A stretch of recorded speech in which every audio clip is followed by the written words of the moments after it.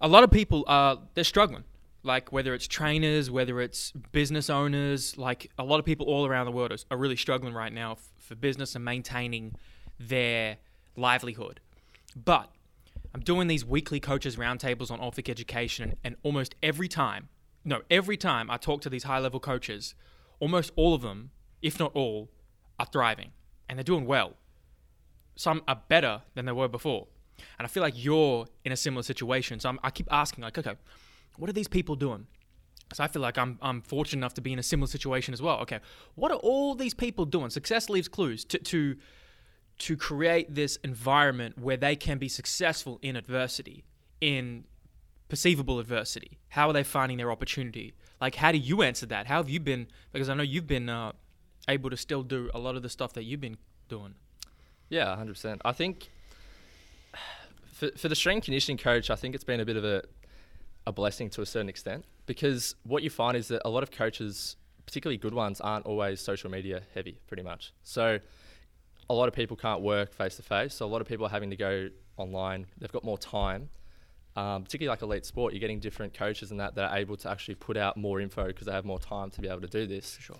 And I guess the quality of the standard, because, you know, online coaching and like different online social media, blah, blah, blah, has tended to have a bit of a bad rap in the past with different personal trainers and influencers and stuff like that, where I think at the moment you're actually getting real high quality coaches spending more time on social media more than ever. So the actual value, like you see how many freaking webinars and different stuff, which is fantastic. People have never given out so much free content. Correct. Everyone's 100%. an expert on bodyweight training now. Oh, mate. Bodyweight Buy my training, PDF now. I did a fucking Zoom call on that the other day. Did you? What'd you do it on? Oh, look, here's the thing.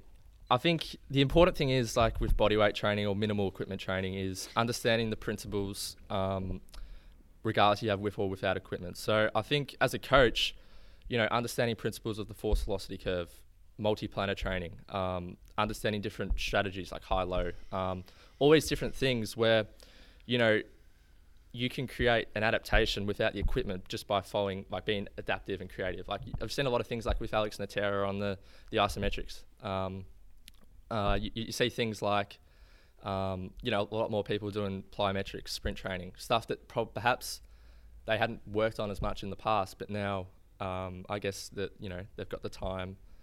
And I think with all this, you know, great information coming out, people are actually starting to learn. I think it's been great for the strength conditioning industry, because it's got a lot more exposure, because, you know, previously people, you know, they're playing sport, they're like, oh yeah, that's great, but, you know, they've never really had the time to be able to dive deep into... Well, they've never been forced really to, when everything's taken away, right? And now so much has been taken away, they can't train. So they thought they were getting their athletic development when they trained, when it was just training.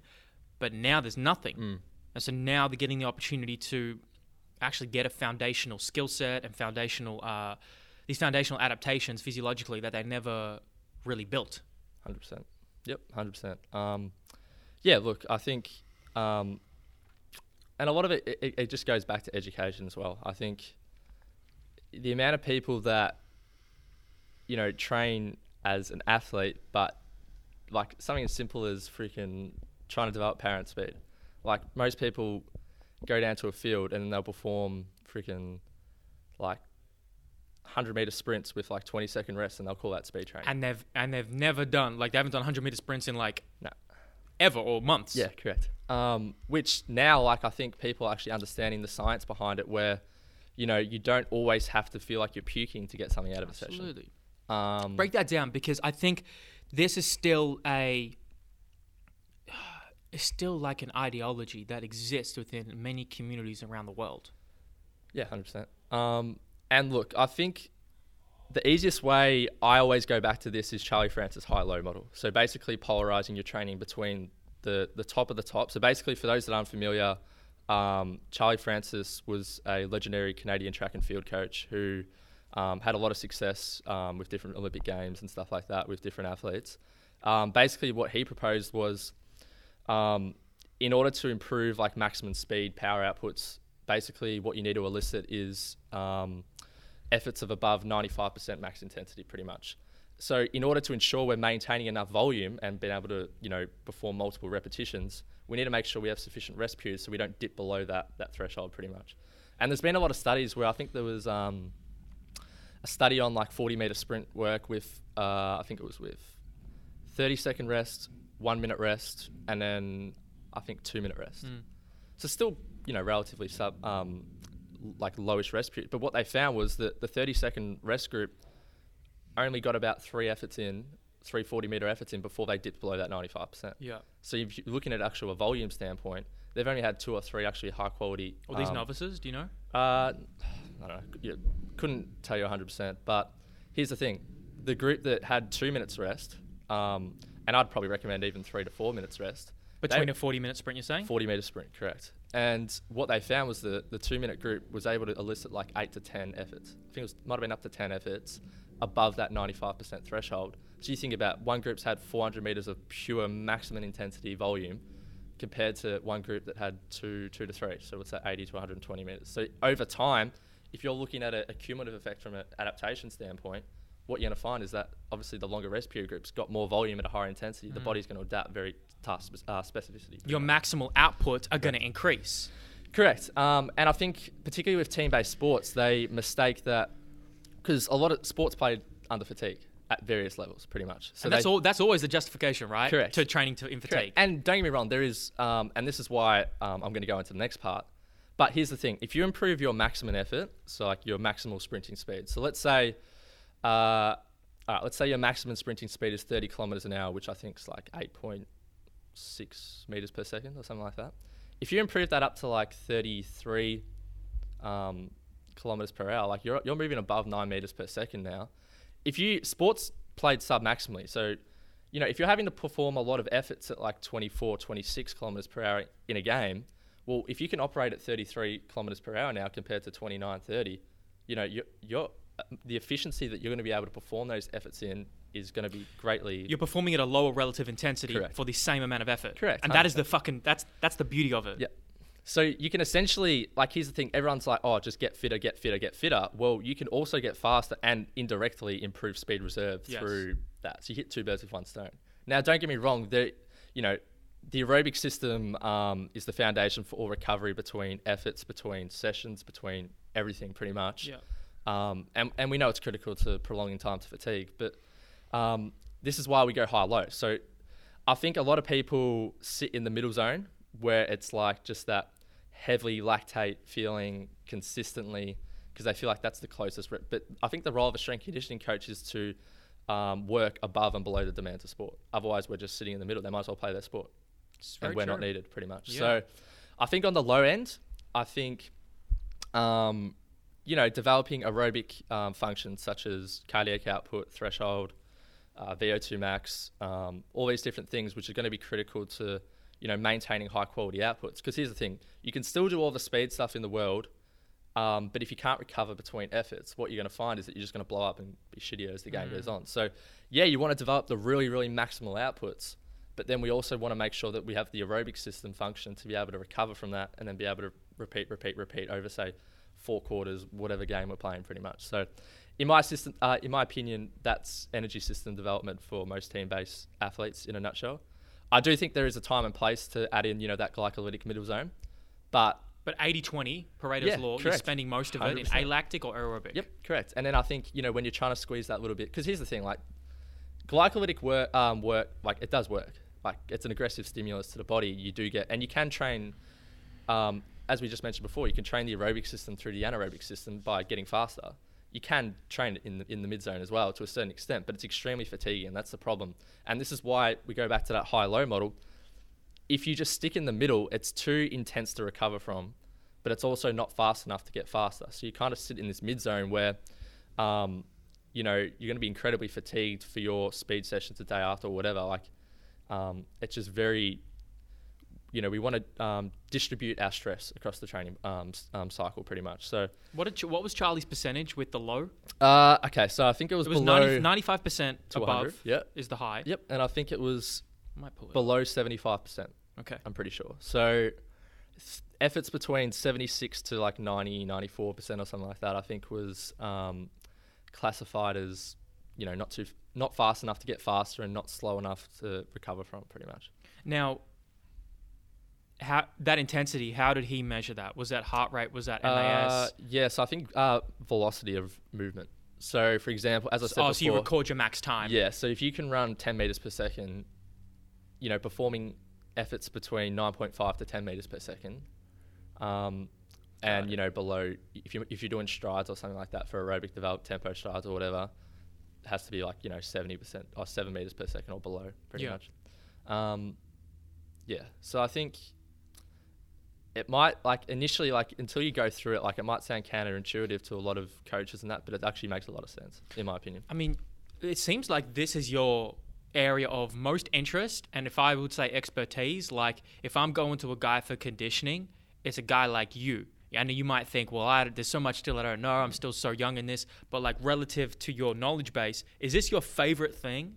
Yeah. One of them. The way I'll look at it is, a lot of my athletes, AFL, soccer, or AFL football umpires, pretty much. So I've had to spend a lot of time out, coaching on the field sessions and stuff like that, where they don't always gravitate a lot to the strength side of things. Some of them, particularly soccer athletes and umpires, footballers are a little bit different, and I think you can spend all this time in the gym getting strong, which is so important to enhance, durability, neurological efficiency, force output, et cetera, but we all know the guys that are crazy strong yet can't move on the field. So I think having a balance between, teaching them the strength side of things, which is critically important, but then being able to express that strength into more specific based tasks, such as high velocity movements, et cetera, that's something that, I enjoy. Because I think you look at a sport like AFL, it's one of the most complex sports because there's just so many different qualities that need to be. It's collision-based sport. It's three-dimensional, coming from everywhere. It's huge, long distance, huge aerobic demand, huge high-speed running demand. Yep. There's just so many factors that go into that. Jumping, there's sprinting, Correct. there's changing direction. Yep. And all of that is combined with trauma of correct, brutish physical contact. 100%. And I think, if you're neglecting certain aspects such as speed or endurance or strength or whatever, you're going to be leaving holes in your development pretty much. Absolutely. And I think that's something that a lot of us, we call ourselves strength and conditioning coaches, and admittedly, probably that has been a hole in my weapon set and skill set for some time, and now finally plugging it properly through learning from guys like you and Ellis and all these resources that you give onto us. Yeah. And look, I think a lot of my philosophies and that have come from Alice and Jay Ellis. And then he will give it from guys like Miladin. Yeah, Jovanovic. If you in terms of a conditioning resource, high intensity interval training for team-based sports, I think that's the name of it. Fantastic resource. Because here's the thing, for in terms of team-based athletes, there's not a lot of conditioning-based resources out there. Even for speed, there's a lot of track resources out there, if you dig and you actually search for it. But a lot of the great track coaches don't put a lot of information out on social media. Do you think that's because they're trying to keep their secrets? Maybe, I don't know. Maybe a lot of them are old school too. Maybe they don't. They're not even on social media. Yeah, correct. So, and I think and a lot of this stuff's great, but I think the important thing is a lot of it isn't always applicable because the volumes are different, the frequencies are different. They don't have to worry about team sport training. They don't have to worry about collision. They don't have to worry about multiple deceleration, change of direction, all these different linear things. Sprint. Go. Correct. And I think that's where that's what I enjoy, taking a lot of concepts from different, track and field, weightlifting, gymnastics, even yoga and stuff like that, martial arts, where you can take all these principles and then use what's useful, discard what's not, obviously. And then, sift it into how you feel that is going to improve athletic development for, team-based athletes, which, as I said, is quite complex. Man, well said. I mean, that's the complex thing about it. But what do you see as if you got a preseason athlete or client, let's call them athlete, and you have in-season, how do you break up their conditioning volume versus in season? For example, off season, we might get a guy or girl weight training 4 times a week, right? Are you then using the off days as low days for their conditioning? How do you structure it? Yeah, well, okay. So if we look at it from this standpoint, most clubs train Tuesday, Thursday. We're talking amateur, even semi-elite sport based that. So most teams play Saturday. So in terms of the greatest trauma to the body, that's going to be the most intense stimulus. So we know if we follow Charlie Francis' high-low model, we're going to need at least probably 48 to 72 hours before we can elicit another high stimulus. Now, here's the thing. You can do things like, in season, I do prefer to do a lot more of my conditioning with the ball as much as possible. Just because... In season? Yeah, in season. Because, look, as I said, where everything's about... I don't know if you've heard the cup analogy and like raising water, like if you overfill too much, the cup falls out, overtraining, risk of injury, blah, blah, blah. So we're trying to kind of balance a lot of things in season, getting players through, but making sure we're not detraining, because that's another thing. So I think it's a very case-by-case scenario in season. I think, just doing extra running for the sake of it, I do believe that perhaps we need to pull it back a bit. It's just volume regulation pretty much. So pre-season, you're going to be having a lot more volumes of running. In season, they're going to try and get a lot more of that through the ball, work on their craft, because that's technical, tactical from week to week is what, the coaches are going to want to implement from training session to training session pretty much. So you want to give them as much time as that. And I think, maybe have top-up blocks. So in between sessions, in between drills and that, you might have like a 5 or 10 minute running station pretty much. Intertwine, bring it back in. In between drills? Yeah, potentially. Yeah, 100%. In between skill drills? Drills. Okay, yep. got it. So for example, that's how I like to do it. In terms of session to session, I'd probably try and get off legs as much as possible in season, just because you don't want to, in terms of keep your skill training and your conditioning there. In terms of off days and that, maybe do low intensity, spin, cycling, pull sessions, mobility sessions, yoga, all that stuff, where just general recovery based function is important. But look, in season's a bit of an art, I guess, because it's all dependent on how well they're recovering, right? Yeah, correct. So it is hard, and it's very much an individual based thing. But I think the hard thing is too, you look at most sports, we have 6 month in seasons. So if basketball, they almost don't have an off season. Yeah, correct. Which is just madness. And I think the thing is, if 6 months is a lot of time to not give a training stimulus to the body, to not, because a lot of people just wrap them in cotton wool in season. Well, and this is the problem. People have great pre-seasons. People, you always hear clubs saying, they're the fittest that they've ever been. They're the strongest that they've ever been. You get them up to round 8, round 10. As soon as the colder months come in, and they've detrained. They've lost hypertrophy. Because they're not maintaining. Yeah, they're not maintaining. And I think that there is a balance where you do need to push athletes to a certain extent in season, but you also need to make sure that you're monitoring and you're regulating. And I think every athlete's going to be different. And I'm sure you've experienced coaching that some athletes can tolerate high volumes. Some athletes just can't. It's purely dependent on how much stress they're putting through their body. Correct. And that comes through sleep, actual emotional stress, nutrition, all of these factors. Yep, 100%. So I think that's very much a case by case. And I think, and look, I am a believer of trying to get conditioning through skills. However, you don't always get a great concentrated dose to actually improve quality sometimes. For example, spending time at VO2 max, if that's the goal of the program. There's a lot of research that says if you're not very diligent with how you program that, the better players will just get lazy. They'll sit out the back because they're more skilled. They don't have to work as hard.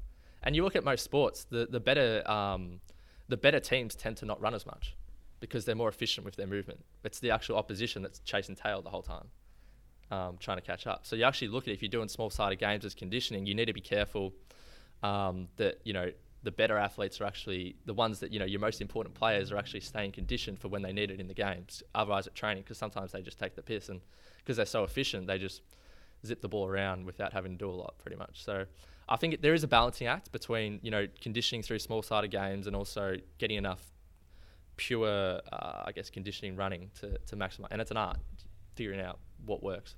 It is an art. I mean, that's why they call it the art of coaching. Yeah. And the skill of it, and the theory of it. And what I was getting distracted looking at was actually, because you talked about how you're training skill around conditioning. And that reminded me of some research. Either Dr. Alan Pierce, Christian's honor supervisor, he either did or he quoted, and that was around how eccentric training and fatigue along those lines was a really poor environment for learning new skills, and it actually decreased skill acquisition. And hopefully I'm reading the right thing.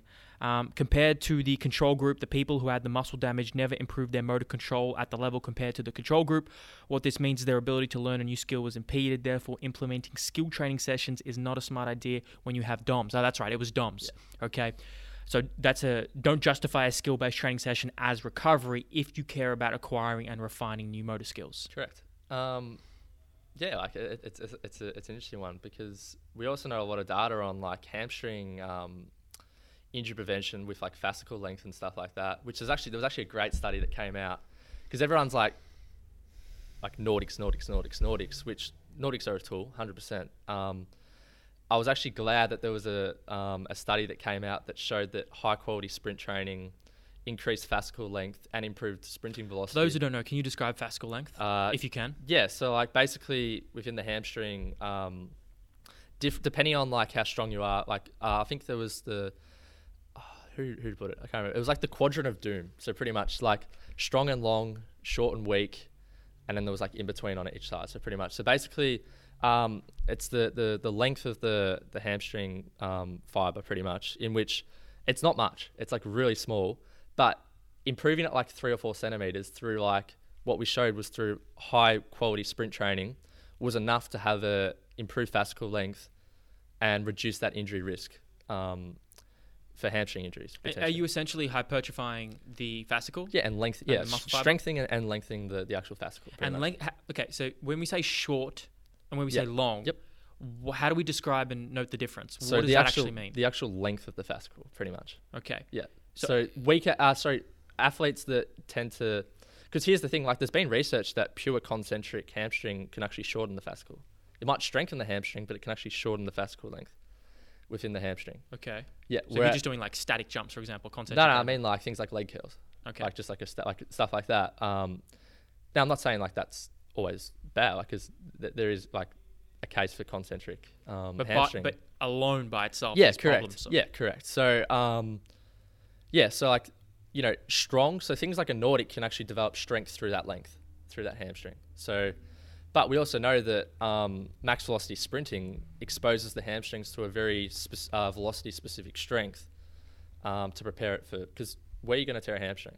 Sprinting, pretty much. So it would make sense to actually sprint guys with high quality, good technique, and also running mechanics. Sprinting mechanics is also another big one, where if you've got poor mechanics where you're overstriding, you're heel striking, you're not landing underneath your center of mass, what you're going to find is that you're going to put a braking force on the body, which is going to increase hamstring strain anyway. So I think a lot of people are looking at Nordics, blah, blah, blah, blah, blah, without refining the skill of actually sprinting, which is firstly probably where they're going to do it. And secondly, you hit 2 birds with 1 stone. Like you get faster and you can actually reduce the likelihood. So I think Nordics have a part of a well-rounded program. Or here's the thing, another one. When you look at studies done on Nordics, it's not really compared to anything else. Like if they're comparing an RDL, it's all submaximal. So a Nordic's a super maximal exercise, whereas no one does a super maximal RDL in a study because there's a lot more technical. It's not apples to apples. Yep. And here's the thing, because they might do like a isometric mid-thigh pull. Yeah, but that's not really eccentric. You're not really. It's more isometric. You know what I mean? Or depending on like. What would you compare it to? Like most of it's like through like leg curl, like in different. Yeah, stuff like that. But here's the thing, like, and I know why, because in order to coach a super maximal RDL, like that takes a lot of coaching to be able to actually execute it. If you're just trying to get a study, teaching them how to firstly hinge, yes, and then and then super maximal get loads, strong enough to control that movement. Like you're just injury rate in the yeah. So I think it's usually like control group who's not doing anything, and then just So I think Nordic. Where most like our guys that we train, like they hinge all the time, pretty much. So I think a lot of them are getting quite strong. If you compared apples to apples, I think that would also be interesting too, because you look at it from I guess a specificity. Like an RDL is ground based, you're able to apply force into the ground, whereas a Nordic you're not ground based, you're just falling pretty much from that standpoint. So I'd be interested to see some evidence on like very, very heavy RDLs. There could be some out there, I don't know, in like relation to Nordics. But then what? Like we know that, like regardless of a Nordic or if it's like we just want to stimulate the hamstring eccentrically and get it stronger. And we essentially want to do that to all major and even minor muscle groups. So what the Nordic is just a tool. It's a tool. There's a million different variations we can do. And look, it's an effective tool. It's got good data Right. on it too. So I think, and another thing is, the thing with the Nordic is it's like a 9 or a 10 out of 10. Like how many people can actually fully lower out properly, design what the movement was designed to do? Not many. There's that famous video of Lockie Wilmot and yeah, doing and that. What is it called? Dylan Shield was doing a So it's a different name. razor curl. Yeah, maybe. yeah, exactly. And look, Dylan Shield's a phenomenal athlete, but I think what we're going on, so hamstring length. Eccentrics. Yeah. So how hard, like the difficulty of the exercise. Yeah. So most people can't do a full-blown Nordic, which means they're not going to be able to spend enough time to actually get the benefit from the Nordic because they just fall pretty much, and they can't control it. Do a fucking eccentric double leg slider. Sliders are great. 30 seconds. That's going to fucking cook you. And another thing is too, like I've seen variations. Like sliders are fantastic because you can develop the strength and the coordination throughout the glute ham complex because you're in hip extension as well, which is important. But like I've seen variations where people have looped a band around the heel in a slider, and then pulling back, so it becomes a super maximal contraction. And you got to resist against it. Yeah, correct. And you can't, but it's super maximal. It's like a Nordic. You can't actually resist it. And I've tried that, and it's actually a fantastic. So let's describe that for the people just listening, which is most. So the band is tied around the ankle. The ankle. Yep. You're on the slider. Yep. I'm facing you. Yep. And I'm pulling the band. Yep. And then you are lowering down. Yep. And you're trying to resist getting pulled. Right. So you're trying to pull. Yeah. Push. Towards yourself. Yeah, but your length, the super maximal contraction is lengthening it as you go through. Huh. And that's another example of a super maximal. That's a good progression to like once you get past those basic variations. And like single leg version, you can do like and another one, like you can also do like things like, I like that. You can load up like a glute bridge and then slide out, so you can actually load it. I don't see enough people like actually load it a little bit. Oh, so wait, around the hip, like so for example, because like like with the glute bridge, how you bring your legs up, you could do it with a dumbbell or a barbell. Bridge up and then slide out while maintaining your hips up. Slide eccentrically out while you're loading in like heavy. Oh yeah, it depends. Hip whatever you extension. can control. Yeah, that's another variation. And then come back. Yeah. Oof. Well, yeah. If you can. It depends on the load and how strong you are, but that's good. And because here's the thing: as you lengthen out, you're going to be in a disadvantaged position the further you go out. Yes. So being able to tolerate like load in that very lengthened position is very hard. Yeah. Because we're all very strong in anyone could rep out hip thrusts or glute bridge for a fair bit of weight. Yeah. There's not a lot of skill to it. And in such a short range of motion, you can actually. I mean, people like to shit on the hip thrust, right? Yeah. But it is especially I think for the populations who want to hypertrophy their glutes. I think it's effective in that way when you can isometrically and get a lot of mechanical tension and muscle damage on that glute complex 100%. Very aggressively. But if we talk athletic development, could we be doing better other variations? Probably. Maybe. But look, it's a tool. And here's the thing, like we know here, like at Woodford's, like the hip thrust is a pretty common movement, you say. 100%. But most people are weak as fuck. Yeah. And look, and here's the thing: if you're able to produce force through a glute bridge and you've done no training, like you're going to get a training effect. Yeah. And here's the thing: most people's glutes are weak, and we know our glutes are critical for.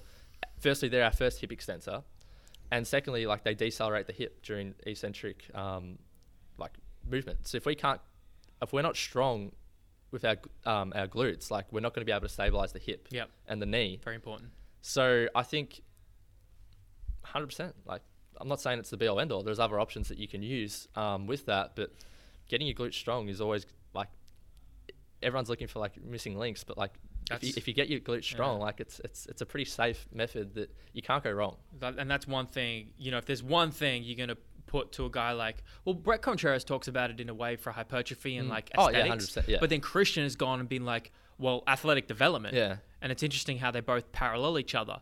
And so if there's one credit you want to give to a guy like that, and credit for him to hosting this podcast here is that he has put glute development and posterior chain development kind of on the map in the last 5 to 10 years, I would say, for a lot of populations. Yeah, because I think, and look, a large, like before like Woodford's open and stuff like that, most people would go to commercial gyms, and as I said, there wasn't a lot of applied athletic development out there for people to so they do a lot of bodybuilding routines. It would be, you know, squats, leg extensions, step ups, leg press, maybe leg curls or something like that. Like the amount of quad dominant exercises people would perform at the gym, where we know, like, you know, the posterior chain is the powerhouse of the body, glutes, hamstring, lower back, like that's where your power comes from. So yeah, from that standpoint, like, Woodford, like Christian, I think almost, I wouldn't say revolutionized that, but He would. yeah, he would, 100%. But you know, like, made it become very known, and like he's known as pretty much glutes, pretty much at the moment. Yeah. Yeah, exactly. Yeah. The nervous system and the glutes. Yep. But that is, like, that's such an important topic. Yep. And I wanted to ask you, it just came to my mind, how much technology do you use in your coaching, or do you want to use? I'm talking like velocity-based training, for example, because I just actually bought it a while ago, late last year, a velocity-based training device, just out of my own curiosity to experiment it on myself and use it as a tool to measure.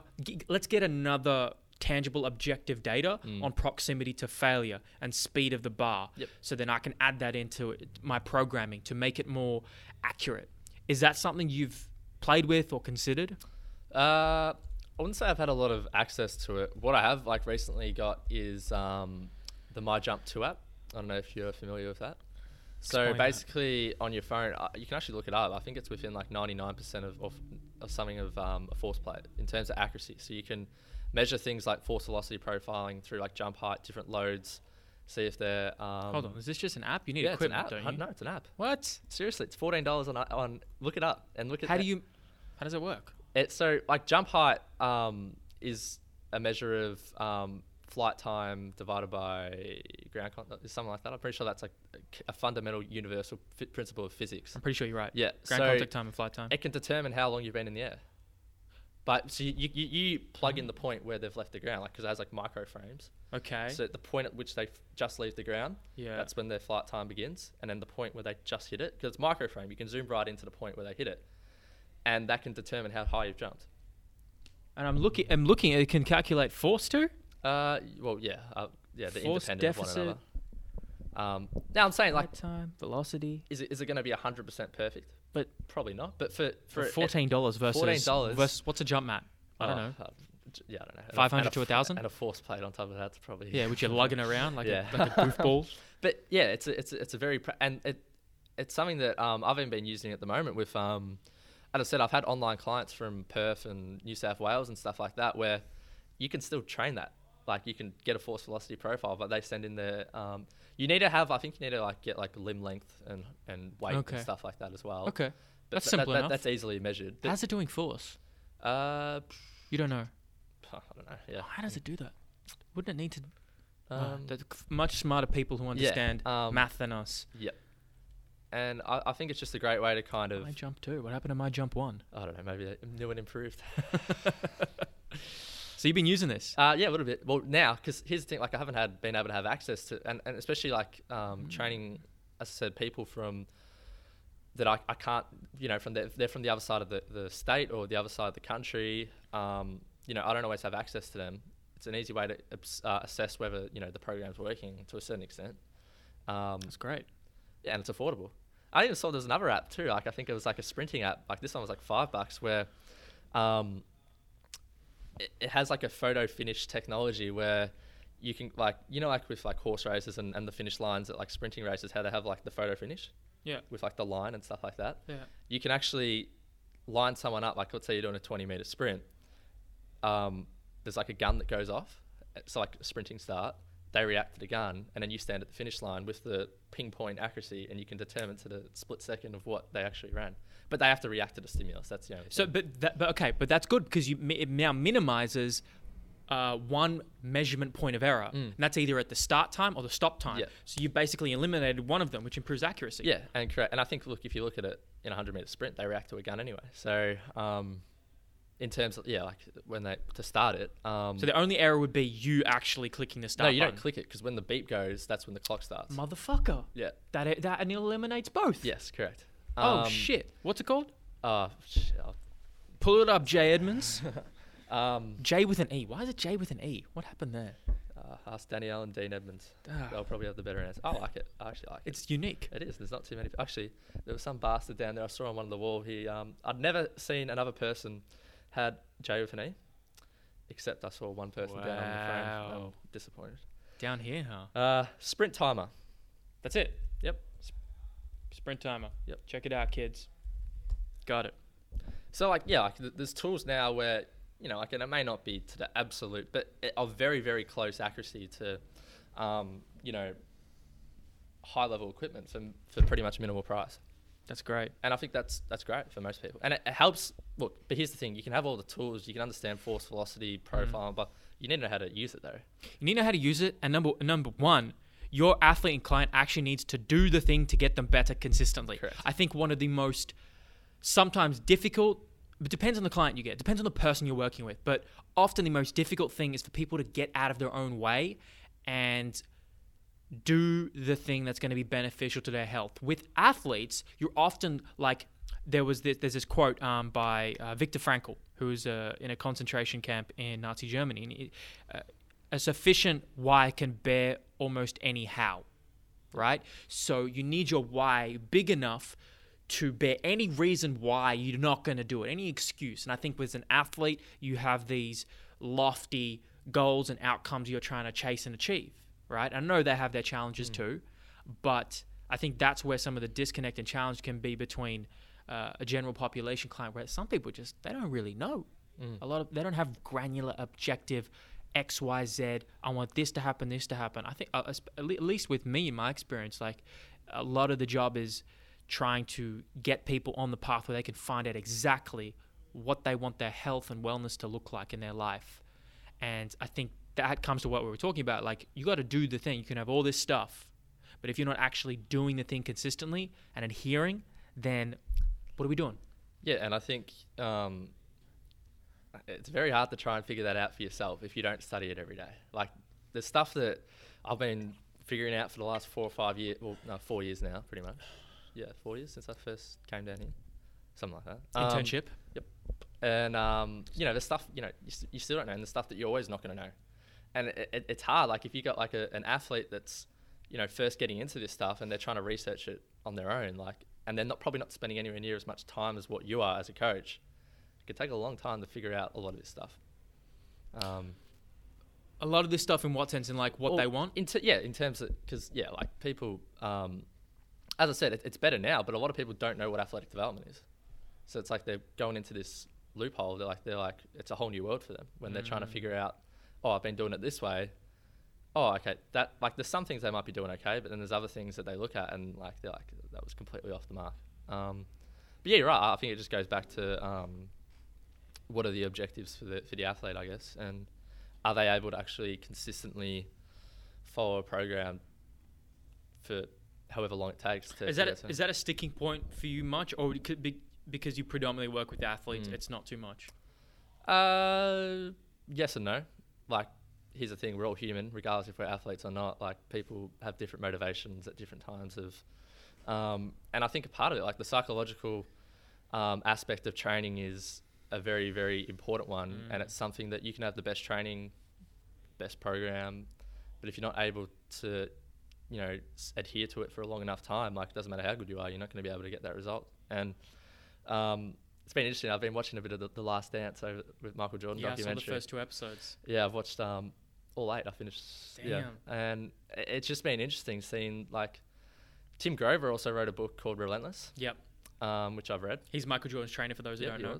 And I guess just looking at look, not everyone, Michael Jordan is a once in a forever athlete, pretty much, give or take.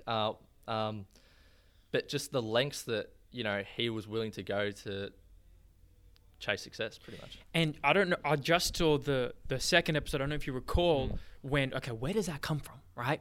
Everyone's different. And for him, it came from, he wanted acceptance and attention from his father, and he wasn't getting that because his brother, and he was very competitive, and they would fight, and he would kind of lose out on that attention, and that competitiveness was seeded in those moments of kind of trauma in where his father would be very kind of harsh and strict on them, and he wouldn't get the love and attention he wanted, and so he had to be better.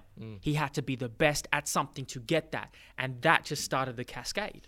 100%. And I think it goes back to nature versus nurture. Like how much of this stuff's genetic, how much of this is actually embedded and developed through parents, through different peer environments and stuff like that. Traumatic experiences. Like that's another thing. Like you look at a lot of people that have like you dive deep into some of the best athlete, or not even athletes, but people like around. A lot of them have like these real, not necessarily traumatic, but like these. Just dark pasts. Yeah, dark pasts that they kind of that's their fuel to kind of push pretty much, and not everyone has that. So I think that's it's always interesting. And while you don't want to wish pain and suffering on people and trauma on people, there is if you can make it out of that, you gain a distinct advantage over the majority of the population who didn't, because you have gone through some shit. You have gone through some serious pain and suffering, and once you overcome it, you begin to callous your mind and body in ways that most haven't. So everything else that most people find difficult is just easier for you 100%. Because it's all relative. Yep. Oh, you were raped as a kid. Oh, you were beaten as a kid. Oh, your father left you. Everything else is clockwork. And I think, look, it doesn't even need to be that extreme. No, it doesn't. I'm an extreme guy. And I know, like, even just playing sport and that, like, you learn a lot more through your failures than what you do from your successes. And I think that becomes really important, that I think generally the people that, succeed the most are the ones that have, failed. And then, because that can create in itself not wanting to, because we want to avoid pain, move towards pleasure. What is that? Sigmund Freud or something? I don't know, something like that. Yeah. So, like, and that was a lot of things. You actually watching The Last Dance, Michael Jordan, a lot of people forget that he lost a lot of championships before he even, one or two championships. But he had a lot of, they lost a lot early on. Well, early on against the Boston Celtics. Yeah, and I think it was Boston. In the first round of the playoffs. Was it India?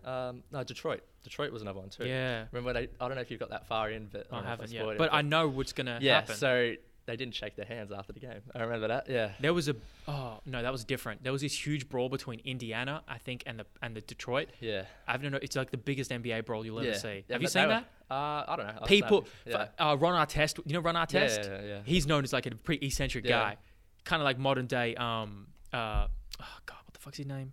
With the colored hair, on Chicago. Dennis Rodman? Yeah, he's like kind of modern day Dennis Rodman in some ways. Yeah. And they were jumping into the stands and they were fighting the crowd. Crazy. It's like crazy. That would never happen now. It's actually good to watch. But it just showed that like a lot of his, and I think you watch later on, like a lot of people like are wondering why like Jordan's almost like a tyrant figure, and a lot of them is like he's calloused his brain from those losses that he's had. He doesn't want to go back to that, to lose and stuff like that. And I think that was a key catalyst to his drive. And I think once he got to the NBA as well, to keep going through. It was particularly interesting when he got to Chicago. But even before he was Rookie of the Year, he was talking about how he was nobody when he came on the team, right? Like, you're a rookie. You coming on, these guys don't respect you. You have to earn the respect. And he said, I couldn't talk because I didn't have a voice. I had to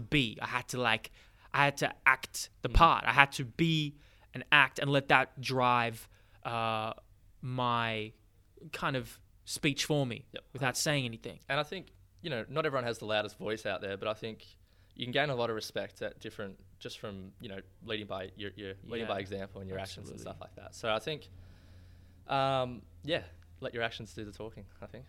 And I think that's a huge takeaway. And I think there's a quote I love by Ralph Waldo Emerson. What is it? The world can't hear a word. Oh, damn it. That's hard. Yep. The world can't hear a word you're saying. Oh, fuck it. Can't help you out there. I got no idea. That's okay. But the point is to be the change. The point is, you want to be the change you want to see in the world. And he got to that team early on, and he recognized that. And in a couple of weeks of him realizing that, they were regarding him as the best player on the team, the management. And I'm like, what? Already? I'm like, because he just flicked a switch and he just decided, like, because a lot of the guys, I don't think were as serious as him. And then he took it up to the next level. And there's just those types of people who just transform themselves at all costs. They will be the best. Yeah, 100%. And I think, I think that's a very, and it's a very intrinsic thing too. I think a lot of, I think I remember reading the book somewhere, but like, sorry. Yeah, sure. Tim Grover goes on about, who's Jordan's coach. He goes on about how, because he also trained Kobe Bryant and Dwayne Wade. Yes. And he goes on about how like a lot of the best have like this dark side within them that, you know, that they don't always show to the public, like that. But when they go out, when it, you know, and that's what fuels them, I think, pretty much. So, yeah, it's always interesting to see how they, yeah. Was that an Iowa shirt at the moment? Yeah, that's right. That's when I was in Iowa, the coldest state I've ever been to. Yep. With Christian. We went to go see the college campus there and watch their football team. How'd you find the college system? Bro. Because I think this could be an interesting sort of little conversation. Okay. Comparing, yeah. So, to compare, I went to the Australian College of Basketball, which is kind of our version of kind of a college. I did my first diploma there for a year. Paid a lot of money, but it was an best experience for me for personal development and basketball development, because I wanted nothing more than to be what Michael became. Yep. And I'm going to take a side detour. He said something along the lines of, when he hit that game-winning shot for North Carolina in college, do you remember that? Yep. He said after it, that was the moment he needed to just spark his confidence. And I look back on and you have no context on like what, but just imagine a kid from 15 years old, for 5 years, he just every day towards this thing. And I think when I reflect on it, it's like, well, I don't think I ever had that spark that ignited that confidence for me, because the biggest enemy and friend is between your two ears. And if you don't make that thing work for you, it will work against you. And for me, I never had that moment that sparked that confidence. So it was always an uphill battle against myself. And I'm like, yes, Michael had that. He created that. He had that game-winning shot. And I think everybody needs to, once you can find that and cultivate that moment that just sparks your confidence, you're off. 100%. And I think it just goes back to, as well, putting yourself in that position more often than not to be able to give you a chance. Because, like, here's the thing. I'm sure everyone's had a situation where they've done something that they probably didn't think that they were able to do, and the confidence that they developed from that. What's that for you? I don't know. I think a big thing for me was taking a leap and even right after the internship and start subcontracting here, which was, you know, 0 clients. Yeah. Up on the wall straight away. Like, you've got to start making. Well, not that I was under pressure anyway. I'm living at home, but it's your own pressure you put on correct. Yourself, right? And here's the thing. Like, a lot of the other coaches here had to, you know, were like they were able to go through the system and, you know, work for Christian, have a bit more security through that. You know, it's more work by the hour. I had to go out, get my clients, and if I didn't develop a skill set that, you know, allowed me to do that, well, then you're kind of fucked. Yeah, you sink or you swim. Correct. And I think, you know, putting that pressure on myself and being able to actually, you know,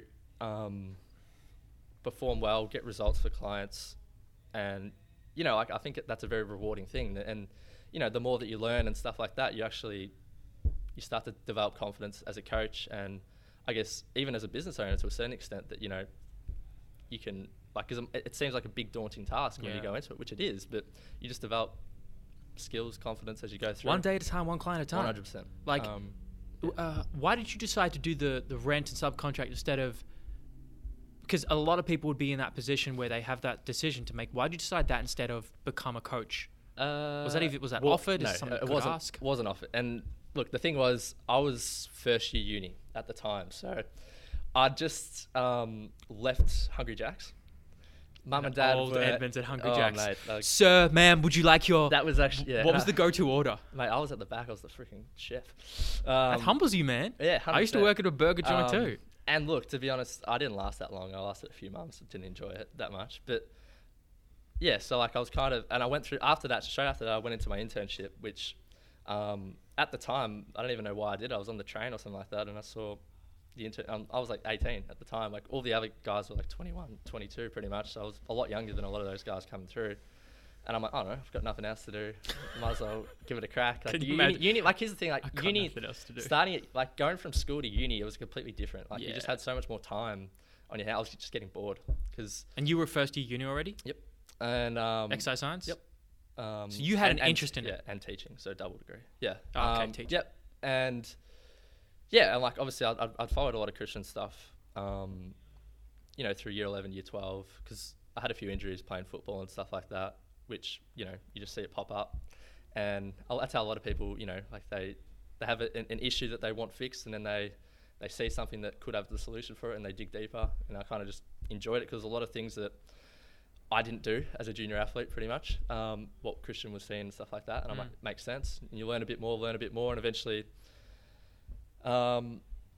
yeah, like led me into the exercise science course, which is always interesting when you're sitting down at your course counselling meeting with, you know, your year 12 coordinators and stuff like that, and they're like, oh, exercise science. Oh, you sure you want to do that? And I'm like, but like I had the teaching, and look, that was a large reason why I did the teaching as well, because I don't know, for a bit of security from that standpoint. But that's the here's the thing. If you're doing like kinesiology, exercise, kinesiology for Americans, exercise science, health science, there is no perceivable like benefit from a job perspective after that. You become nothing. Correct. You're right. It's a weird degree. Yep. And I think like going into the internship, I didn't really have any idea like what I wanted to get out of it. Why'd you do it then? Well, I don't know. I think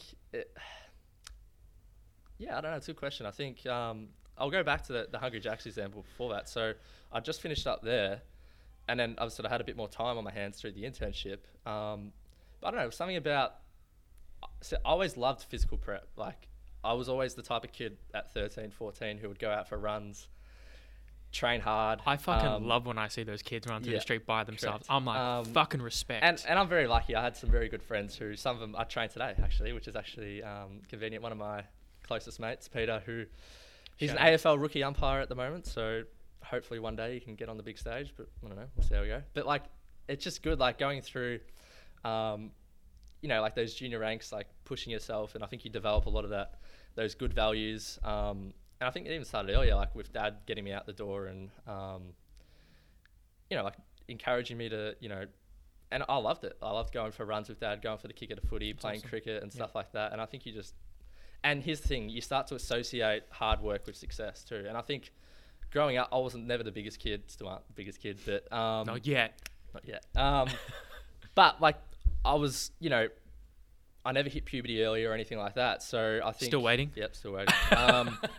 But yeah, like I always had to work hard because I was never like a naturally big kid or anything like that. So if like in order for me to do well, I had to work hard to achieve I resonate good things with that. pretty much. So yeah, and I think, you know, going back to the Woodford, like, I don't know, like seeing how that worked and having the science behind it and actual, you know, it was something that really gravitated towards me. And I don't know, I just thought I'd take a punt at that. I think some moments you just like, you see something and you're young. Yeah, I don't know why. And you just say yes. Yeah. It's like, why not? Yeah. Anyway, I finished the internship and Mum and Dad were hassling me to get a job because I wasn't working. Go back to Hungry Jack's, Jay. Yeah, so, and I didn't want to do that. And I'm like, Oh, shit. and I did a bit of like furniture delivery stuff over that summer. And I'm like, Bro, they can get you pretty jacked. yeah. If you eat well. And look, I didn't mind it, but I'm like, I don't know, this is not what I want to do. So I've got to get a job somewhere. And then this is literally like the subcontracting gig opened up. And I'm like... So how did they advertise that? How did you even know about that? So I think it was at the end of the internship. They just offered it. Like, To the class? yeah. And not many people wanted to take that risk in the, like, at that stage. They wanted to just go through. And a lot of people wanted to go perhaps elite sport. I don't think that's necessarily what I want to do to a certain... You've got to crawl before you ball. Yeah, correct. And I think, yeah, and I think just taking that punt, I think, was probably the best thing I've ever done. Man. You know, I don't know, like I've learnt so much over the last 3 or 4 years, and I think, you know, you change as a person, going down a complete different rabbit hole, what you think you probably could have gone down. And yeah, I love it. So Good for you, man. yeah, You just said yes to that one decision. yeah, You said, fuck it, I'm going to do it. yeah, correct. And it's those moments. We all have those moments, right? Yeah, but I don't know where we'll go on before that.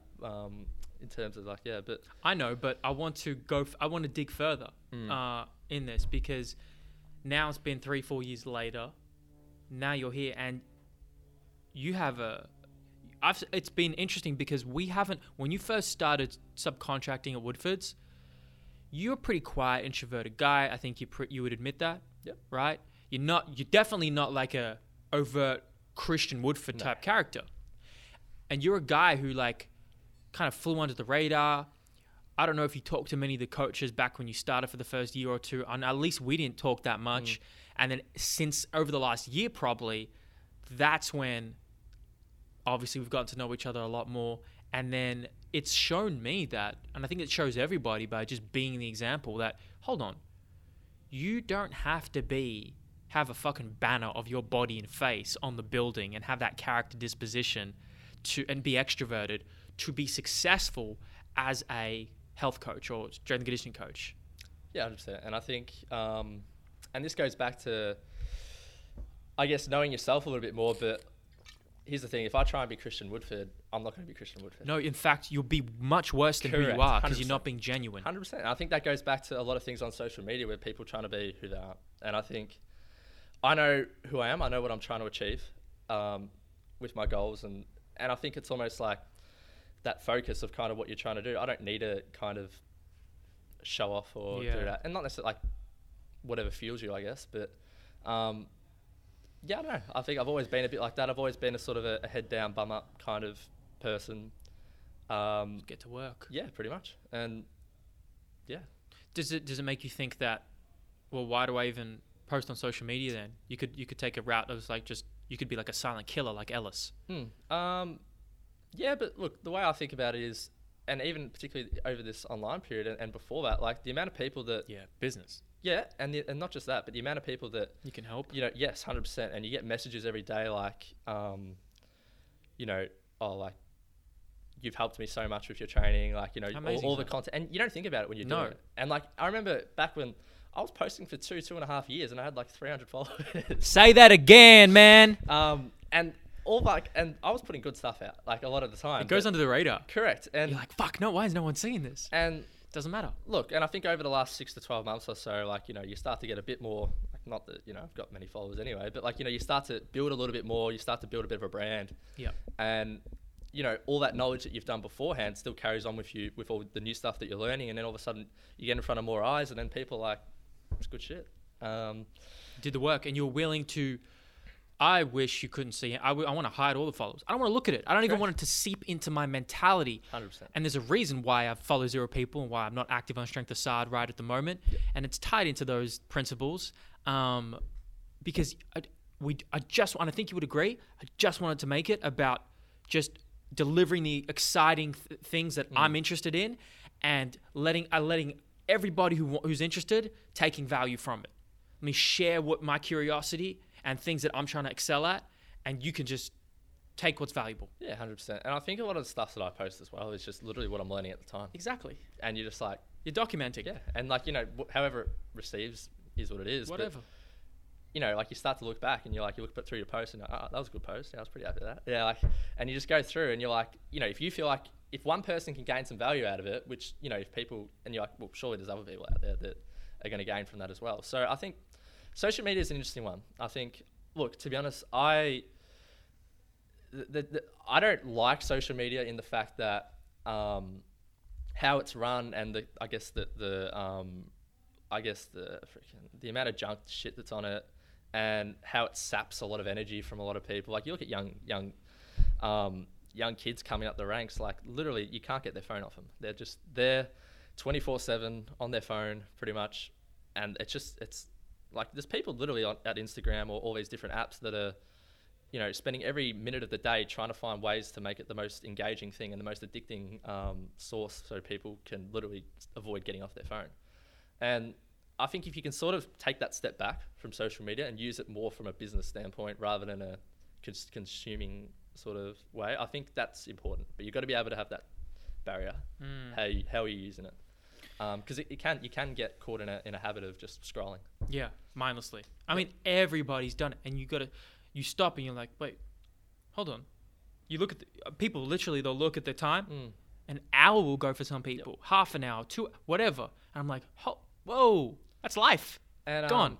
Yeah, 100%. And I guess comparison as well, which is also I think a big one where not necessarily like, as I said, if you know like a lot of people that perhaps haven't quite developed their identity, particularly young teenagers as well, like males, females, you know, especially the fitness industry is fucking shit out. Like I like, oh man, like the amount of stuff that you see on there that people, I want to look like her. Well, how come she's fit? Like, I think I saw a thing. It was like some girl from Love Island, like my sister was showing me or something like that. The girl had no, and I actually respect her for what, like, she had no like background in like training or anything like that. And she made like a post on her story or something like that about how there were people on her followers like, oh, can you put out like workout programs? It's like, she's got no background in training or anything like that. But here's the thing, like people just like, you look fit, can I buy your product? Doesn't matter what you know or anything like that. And you have to have a lot of integrity to then turn that down. And she did. That's, and that's what respect. She was like, I'm not a trainer. I'm not putting out info. I love that. There's not enough of that, I think. You know why? Because people see money. Yeah. They see influence. They see acumen and respect that they can gain. Oh, I'm starting a business now. Oh, people want to buy my shit. Correct. And I think I saw a lot of things. James Smith, you know James Smith, PT. Yeah. Yep. I think might have been the swimmer's body illusion. How it's like swimmers are good because of how their body shape and like stuff like that, not because not because they've trained to develop that. that. Correct, or something like that. So like and people like, I like the body of swimmer, and then like, but the body of the swimmer gets attracted to the sport. 100%. And I think that it's like the same thing with like personal trainers. They're like, people like say, oh, you're fit, so just because like that means that you should become a coach, pretty much. Well, no, like, and I think people they mistake correlation, for causation, that, you know, just because you're fit doesn't necessarily mean that you know what you're talking about, potentially. How do we bridge that gap? Because I don't think, and here's the thing, I'm lucky I'm not trying to preach to the general pop. That's why I don't enjoy training it a lot, to be honest, just because, I don't know, I've always enjoyed training athletes, and I think there's less fluff to a certain extent. There's less, and here's the thing too, like if you get Jay Edmonds just calls 7 billion people fluff. Not necessarily, like there are good, you know, coaches out there and stuff. Even like, I know a lot. Coach Carroll's a good one on there. James Smith's pretty good. Jordan Syatt's good. Like there's a lot of these guys that are putting out really good information for general population people but like they're very raw and authentic. They are who they are, you know what I mean? Like, there's a lot of people trying to be who they're not trying to be, and I think that's where you start to get that disconnect. And I'm going to use an example in a respectful way, and when I explain this, he'll know what I'm talking about. Krista Kranis, and he makes me think of this. And you talk about a guy who's coming up the ranks, a really young, enthusiastic, passionate, young personal trainer who is looked at guys above him, and this is what we all do. This is what I did when I started too. And you take influence from the character disposition and the qualities of people you admire. Okay, for example, I did Will Smith. Right when I was younger, I began to adopt some of his mannerisms when I'd watch a lot of Fresh Prince of Bel-Air. Right, my voice, the sound of my voice. This is not how I sounded when I was younger. It's been adapted to living in America and to absorbing American content. I don't sound typically Australian, okay? We become our influence. And so he's a guy I think of when it's like you see his passion and hand gestures and all this, and you see, oh, that's a bit of Christian, that's a bit of this guy, that's a bit of that guy.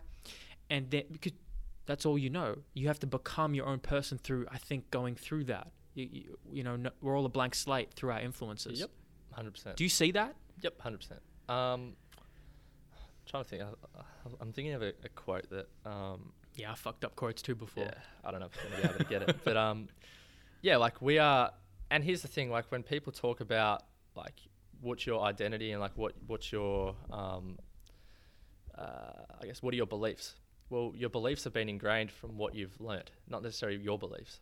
Oh yeah, So I don't like- think I'm me. Yeah, correct. You're not, not and, you. and there's nothing wrong with that. Like I think you've got to find that, you're just a process of what you've consumed over the course of Yeah. 20 odd years or whatever. And when you really think about that, like, I am not Alexander. Like, Alexander is a product of genetics and a product of every environmental influence over his lifetime. I am an amalgamation of all those people who have influenced me. And my genetics have just expressed that in a unique way. Like, I'm not me. I am other people. I am my elders, my mentors, I'm at the behest of honor of them. I'm able to be me. Yeah. I know it sounds a bit woo, that's right, but yeah. like that's how it is. Yeah, and I think, I don't know, you hear the phrases fake it till you make it as well, which I think there is an extent to that. And I think particularly with social media to a certain extent, like putting out videos, a lot of the time, it's not always what people comfortably, want to do. Like, I mean, like have to stand it. But at times you've got to make sure that, you're able to get your message across. And if you're not, putting out enough energy and stuff like that, perhaps your message can get lost in the process. But I think that becomes a part of you. And I think you could say something with Chris, like, I think that's just become a part of who he is becoming, I think. Exactly. So, yeah, I don't know. Yeah, it is what it is. It is what it is, and it is what it isn't. Correct. Now, what got us onto that topic? There's Is your journey really? Maybe. Yeah, I don't know. you subcontracted and you got hired at Woodford's, and you skew towards introversion. You realize that you don't have to be, you can be authentically yourself and still be successful. Yeah. Not that I'm successful, but anyway. Yeah. Well, you're successful in your own way, Yeah. right? Let me say it like this. You are able to earn a comfortable living as someone in their early 20s. You don't have to talk about how much money you make, but when you can make a really good living from being a coach and trainer, okay? Yep. But, big but, you're gonna do the but, I'll do the but. You do the butt. And then I'll do the butt. Yeah. You add like, how can I not say cliches? Because there's cliches. Like, you have to fucking earn it, right? 5 years into this, I finally feel like I'm getting my worth and value as a coach. 5 years in. I was doing all types of free shit for the first 4 years, programming for free, hours of my time. I'm sure you were similar in your own ways. Still are to a certain extent. Well, there you go. Yep. And then you get to a point, or maybe you continue to do it because you're just such an upstanding civilian to society, or maybe whatever reason it is. For me, it's like I realize time is life. And life is finite. And if I'm going to exchange my life, I need to be getting something in exchange. However, it doesn't always have to be money. It can be like intrinsic reward. I can feel good. I think at the end of the day, I don't know if anything's really selfless. This is a big philosophical question, but you write those programs for free, right? There's always an outcome we're looking to get to help other people, but there's always something coming 100%. back. It's an exchange. Correct. And you never know. Like, here's the thing. You put out, like, and you look at, like, I guess even the buying process of a client. Like, you think about it, very rarely do people buy it the first time they see your page or the first piece of content that you put out. Yeah. That can take multiple. I read something. What like is 7? 7 or 8? I think it was something like that. Yeah, I think I remember seeing that. You must be right then. Yeah. And I think, like, the more information you put out, the more that they sort of get to know you, like, trust. I think you eventually, like, it might be 6 months from now, it might be 12 months from now. That free program that you put out might have been the catalyst to getting that person to perhaps want to do business with you, so you can help them in You've the long had that, run. right? Yeah, 100%. You're having it now in Yes. this time, right? Yeah, correct. Yes. People are messaging you. They're asking you to coach you. Yeah. You're going to be on this. This might be the 7th time someone watches you, Maybe. or it might be the 1st. Could be. It depends on how. That's a seed. Yeah.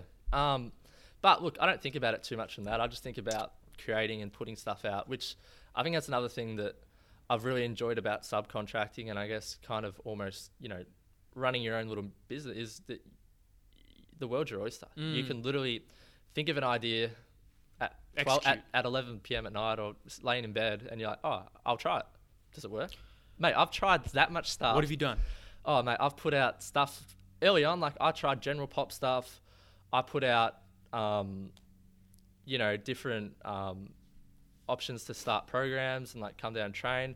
And then you have people like 0 people, like just no, like I spent like 8 hours putting this stuff together, like this thing, and not one person like, and that happens. Like, you know what I mean? And I think it's a bitter pill. A lot of people early on would be like, no, this is too hard. Like, I don't like that. Avoid fear, move towards pleasure.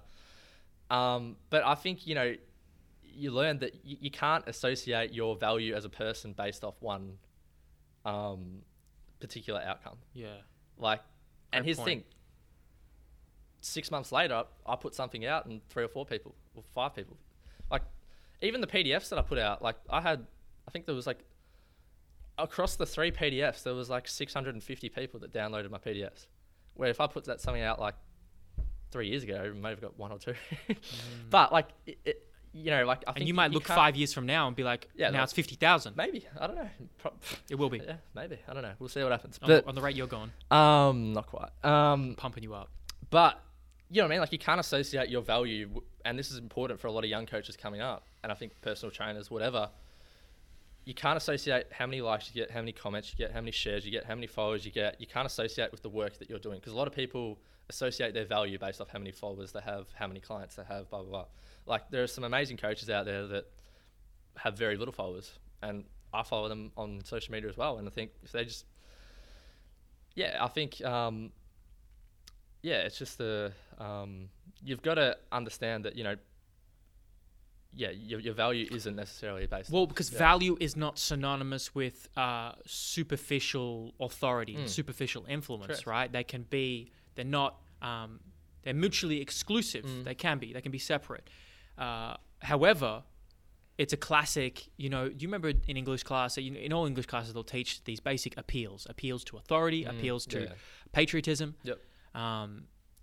It is a subconscious appeal to authority when you see 500,000, 50,000, whatever high amount of influence and followers somebody has. That gives you a perceived sense of trust automatically, right? Versus the opposite, okay? So these social media plays on our reptilian brain in a lot of ways. 100%. You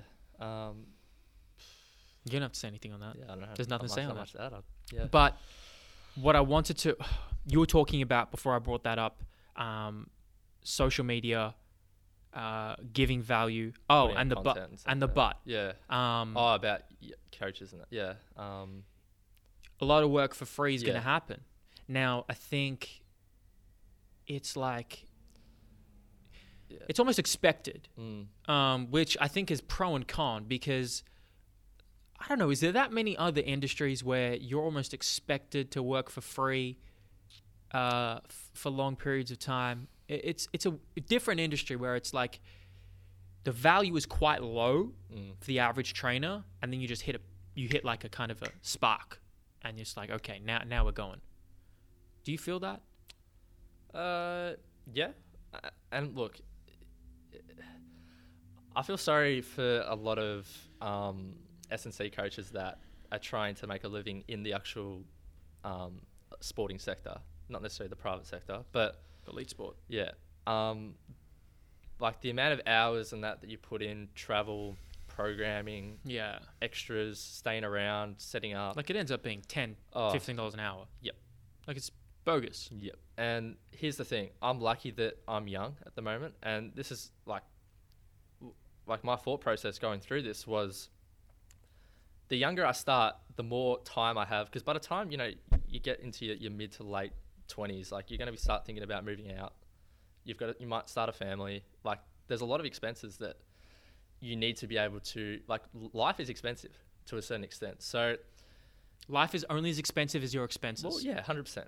And you're right. Like, you can live off, I know, like, people go live in freaking Bali or stuff like that off $20 a day or $10 a day or something like that, off $20 a day, I think. Like, you definitely ain't bulking on that fucking diet. Yeah, 100%. Well, shit's cheap over there. But yeah, like, I like, you know what I mean? Like, I think the problem is, if you're not trying to set, like, this is why I think the private sector is important, even if you want to go elite sport. Like, look what's happened now. People have lost jobs. Oh yeah, and it's chaos. Yeah, and then they're not just elite sport, all over the world. Correct, 100%. So a lot of entrepreneurs talk about pivoting at the moment. Pivot. It's like a cliche. Mate, yeah. Have you pivoted yet, Jay? Oh, look, but here's the thing. I was already doing a little bit of online stuff anyway before, but I've probably gone a bit harder on it now. But look, and we spoke about this before air, but like the way I see the problem with online training is a lot of it is associated with cookie cutter programming, that people chuck out a program, off you go, and then do it for $10. Yeah, $10, off you go. Whatever. Which, to be honest, coaching wise, may work, may not. Depends on the Well, if you've never done anything, it's likely going to work for a period of time. But like I look at it like, you know, personal training, strength and conditioning, one-on-one, especially off coaches that know their value a bit and actually charge a bit what they're worth.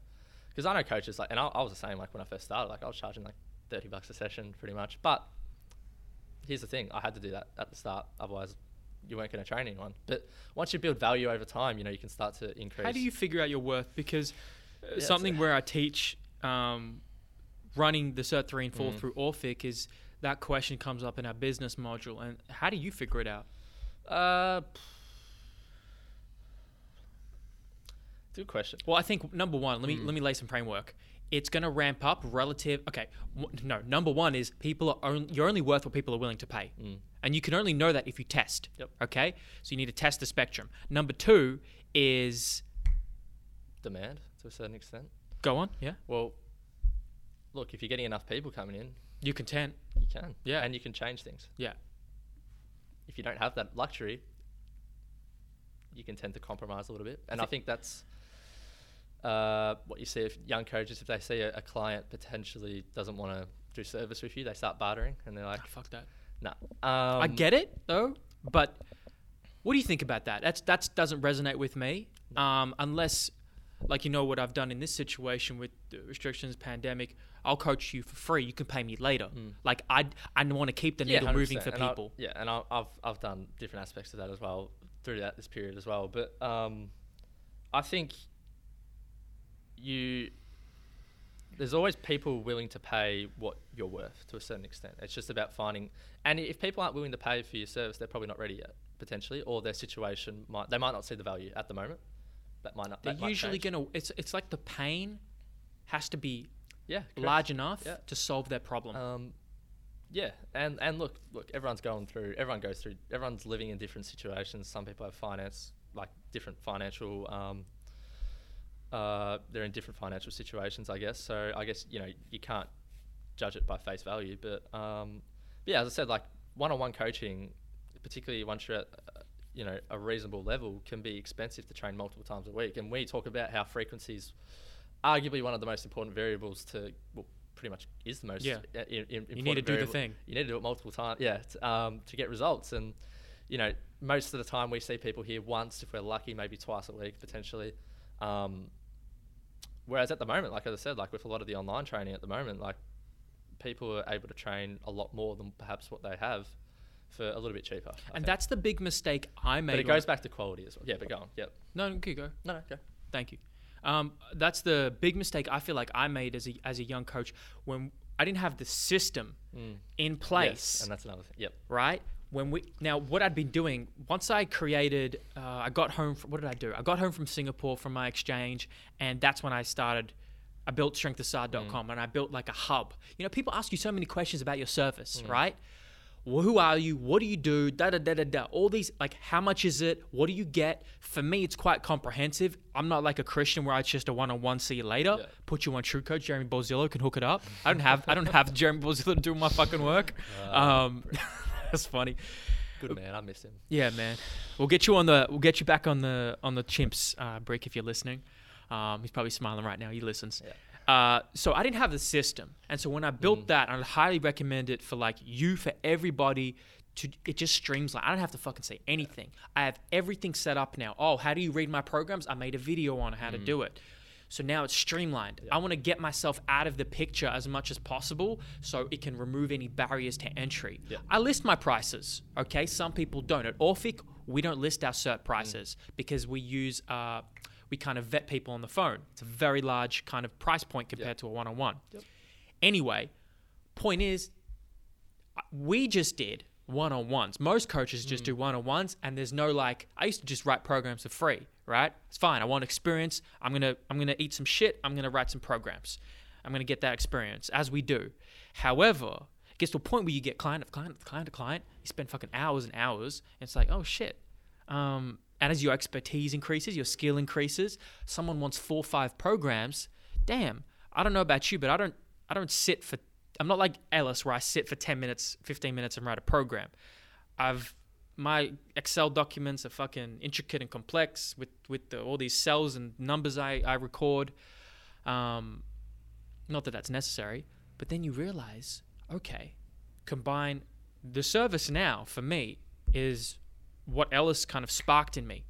The one-on-one and the online together. I was just charging for programming after I was doing it for free. Hey, you want 1 program per week? Here's an extra one for this much. Then I combine them, one-on-one and online together. Okay, this is a combined service. So you send feedback, I send you feedback, videos, weekly check-ins, the full communication with me. That's all covered for this price. You get as many programs as you want, individualized, and you can see me as little or as much as you want. So then when this shit happens and people suddenly can't afford one-on-ones as much, they have a pivot point to go down to the online as well. So you keep people going. 100%. And I think it goes back to your systems. So obviously, when it comes to online and I guess like I'd call it high-end online coaching, if you want, or like, yeah, basically where, you know, they're getting a pretty good service.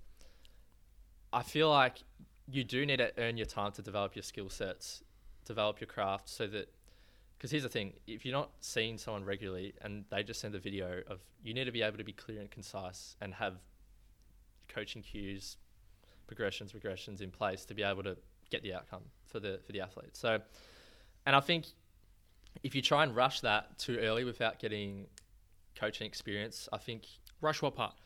Coaching, developing skill sets, instead of like at the moment, like, you know what I mean? Like, sure, we have the luxury to be able to do, because a lot of people, like potentially young coaches, reading, oh, I want to be an online coach now. They start off maybe, without ever like, having, or like, yeah, like potentially they might start and like, in oh, I have person. to do online training. And I think, shit, that's weird to me. yeah, but mate, there's a lot of them out there. Most people, like you look at, I think that's the wrong order, man. 100% it's the wrong order. And good luck trying to Like do well with it. Like, there's nuances, man. You got to learn in Correct. person. But no, you're right, 100%. And I think, yeah, whether that's, you know, you have that hybrid model where it's more, you know, you have that face-to-face and that online service, that could work quite well because, as I said, it gives them, they get to pick from the menu what suits their situation best. And there's always an option that you still feel that you can get the best result for them, regardless of the option. Like, you don't need to see me or you even once a week. Yeah, 100%. And there's a lot of things at the moment, like, especially with conditioning stuff at the moment, like, I don't need to go sit down and put out cones for my cones. And people fucking charge for that. Correct. But look, here's the thing. They're charging for the accountability, you know what? And the program. You're 100% right. Yeah. I take that back. Yeah, and look. My bad. If that means it gets them out the door to actually do the session. 100%. Yeah. Great but point. a lot of my clients have like GPS watches and stuff like that. I can literally say run at 4-minute K pace. So what we're trying to say is we don't want to unnecessarily...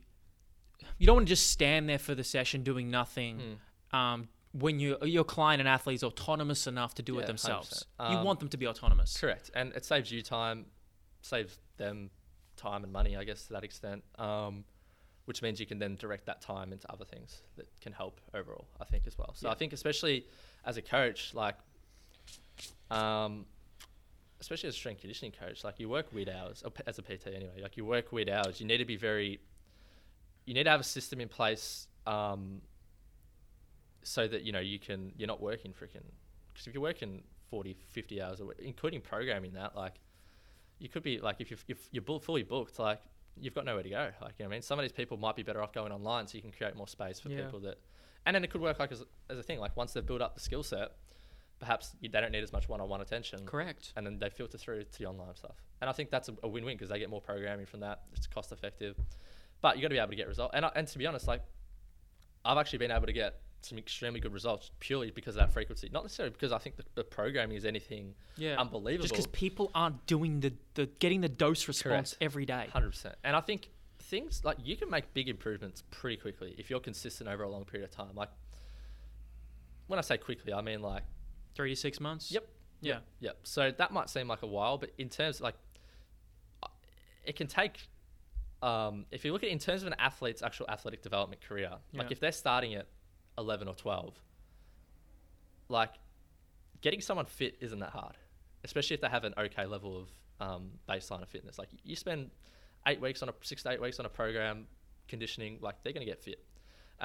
Yet people spend whole years just trying to get fitter for like the smallest gains after a while. I'm like, wouldn't you be better off using that time to developing things like strength, speed? And it goes the other way. We get point of diminishing returns. Once you can fucking squat and deadlift 2 times your body weight, fucking chill out. Yeah, 100%. Like, and I think, that just goes back. And I think it goes back to too, like with junior athletic development as well, which is a topic that I love like coaching my junior kids, 10-year-olds, 11-year-olds. And it's just why is that for you? What does it do for you? I don't know. I think it's very rewarding to be able to kind of, I think you can kind of mold kids a little bit at that age. Like you can sort of, like you see it when a kid feels like they can't do something, and then you kind of show them they can do it, and you just see that little bit of confidence that grows daily. And every session you see them build as a person, not necessarily like as an athlete, because they will get better as an athlete. Person first. And I think, 100%. And I think training is a fantastic way to develop. It's a great analogy for life. Like, you know what I mean? Like you have to put in the work to get the results. And I think it's a great, getting your kids in a program or anything. It doesn't matter if it's martial arts or gymnastics or sport. You know what you're looking for? You're looking for a vehicle for consistent discipline through exposing yourself to voluntary discomfort. Yeah, 100%. And I think, like you can control that as much as you want. Damn, like that's fucking gold. Yeah, 100%. That's it. Isn't that it? Yeah, pretty much. Yeah. Shit.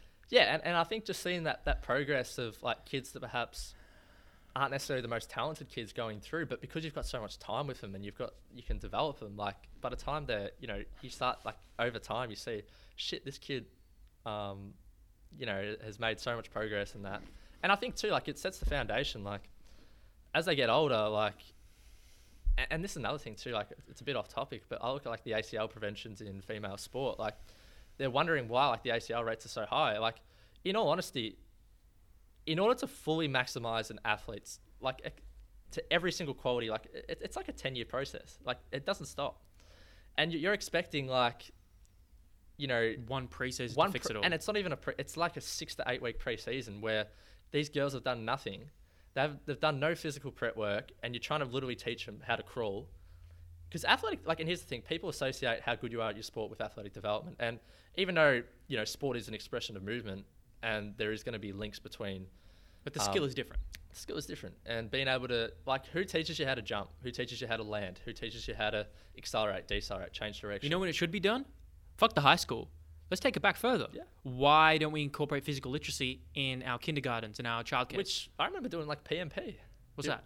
Perceptual motor program or something like that. Like where you like, it's like obstacle courses, like at primary school. Like you know what? There used to be. It's probably done more there. Yeah. But not anymore. Like, mate, like it doesn't happen anymore. Like much. Like, I don't know, they stopped doing it because I think some kids got hurt or something like that. Oh, like, fucking boo-hoo. And I think they got hurt. Yeah, like, I remember it's like some schools don't let kids go on monkey. Oh, I don't know. Like, I don't know. Anyway, yeah, but I think, and I remember doing like martial arts and stuff as a kid as well, like, and just body weight strength. Like I see it now, like the amount of like push-ups, sit-ups, planks, body weight, like stuff. And like I was always a kid, like, and yeah, I'm a bit of a lighter kid anyway, but like I was always able to do chin-ups, push-ups, hold planks, sit-up, like, you know what I mean, like that.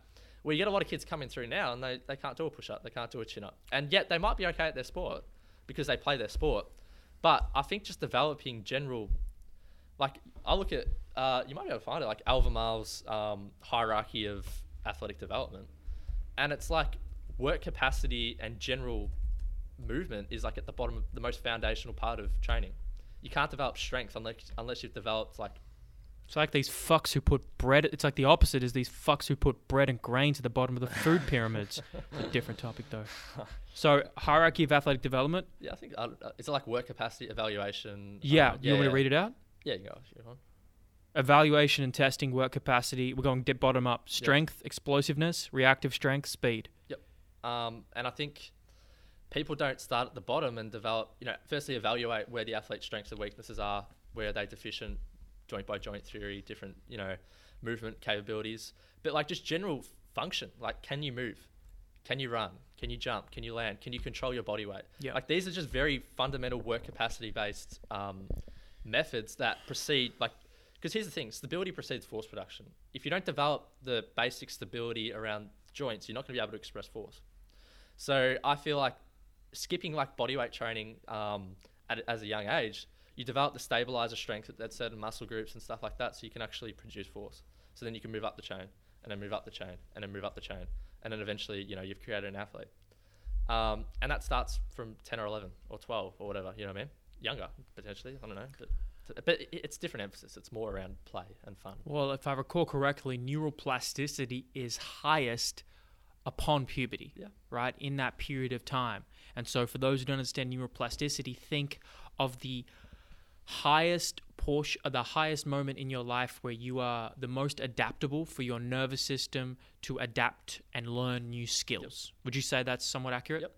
And so this is a prime time for children to develop these fundamental movement competencies. And if you don't, well, it's just generally going to take longer and be a bit more difficult to acquire and refine new skills post that.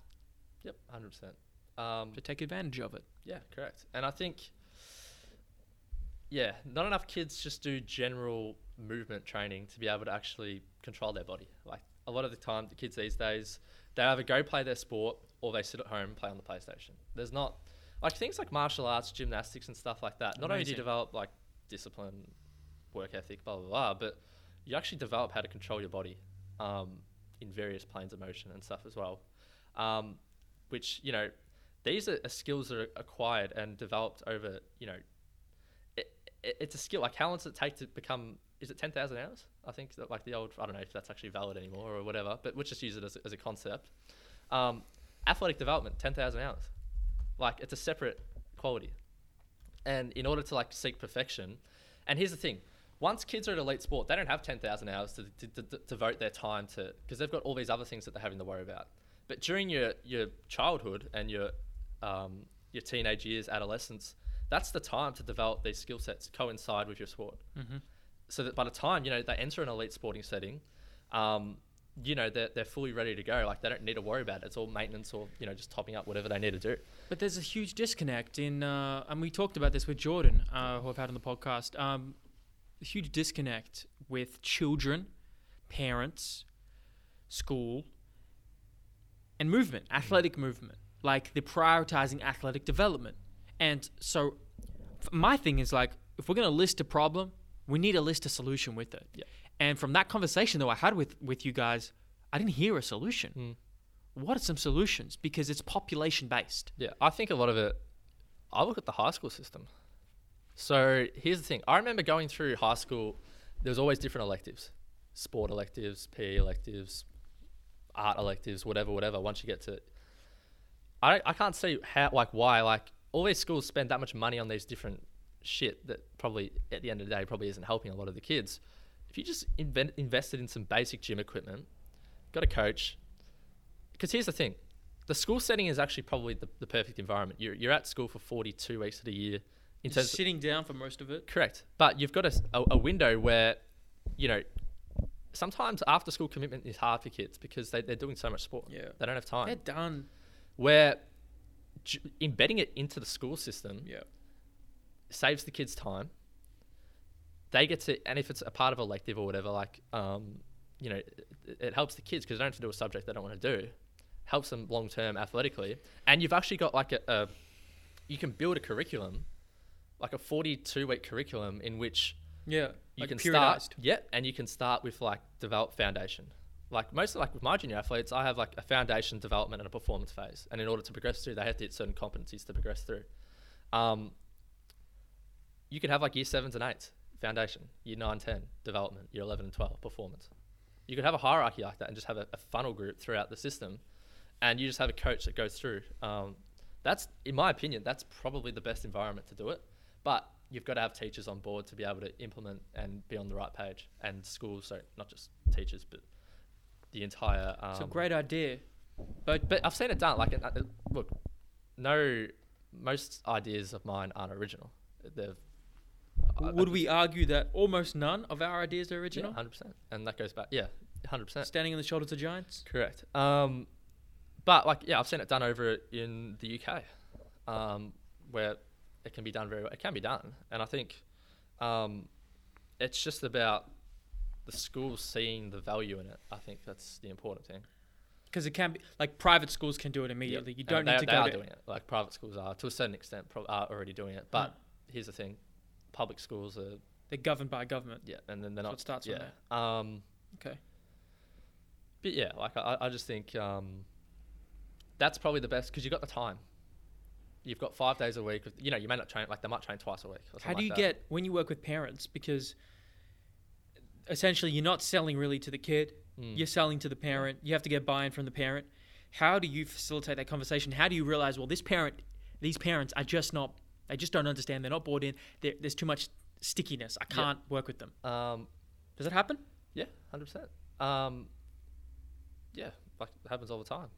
And I think it goes back to what we were talking about, how like just because your kid's good at your sport doesn't mean they're a good athlete. And as they move up the ranks, the funnel gets shorter, so they're better athletes because they filter out the worst skilled athletes. Yeah, even like same skill, but so let's compare same skill.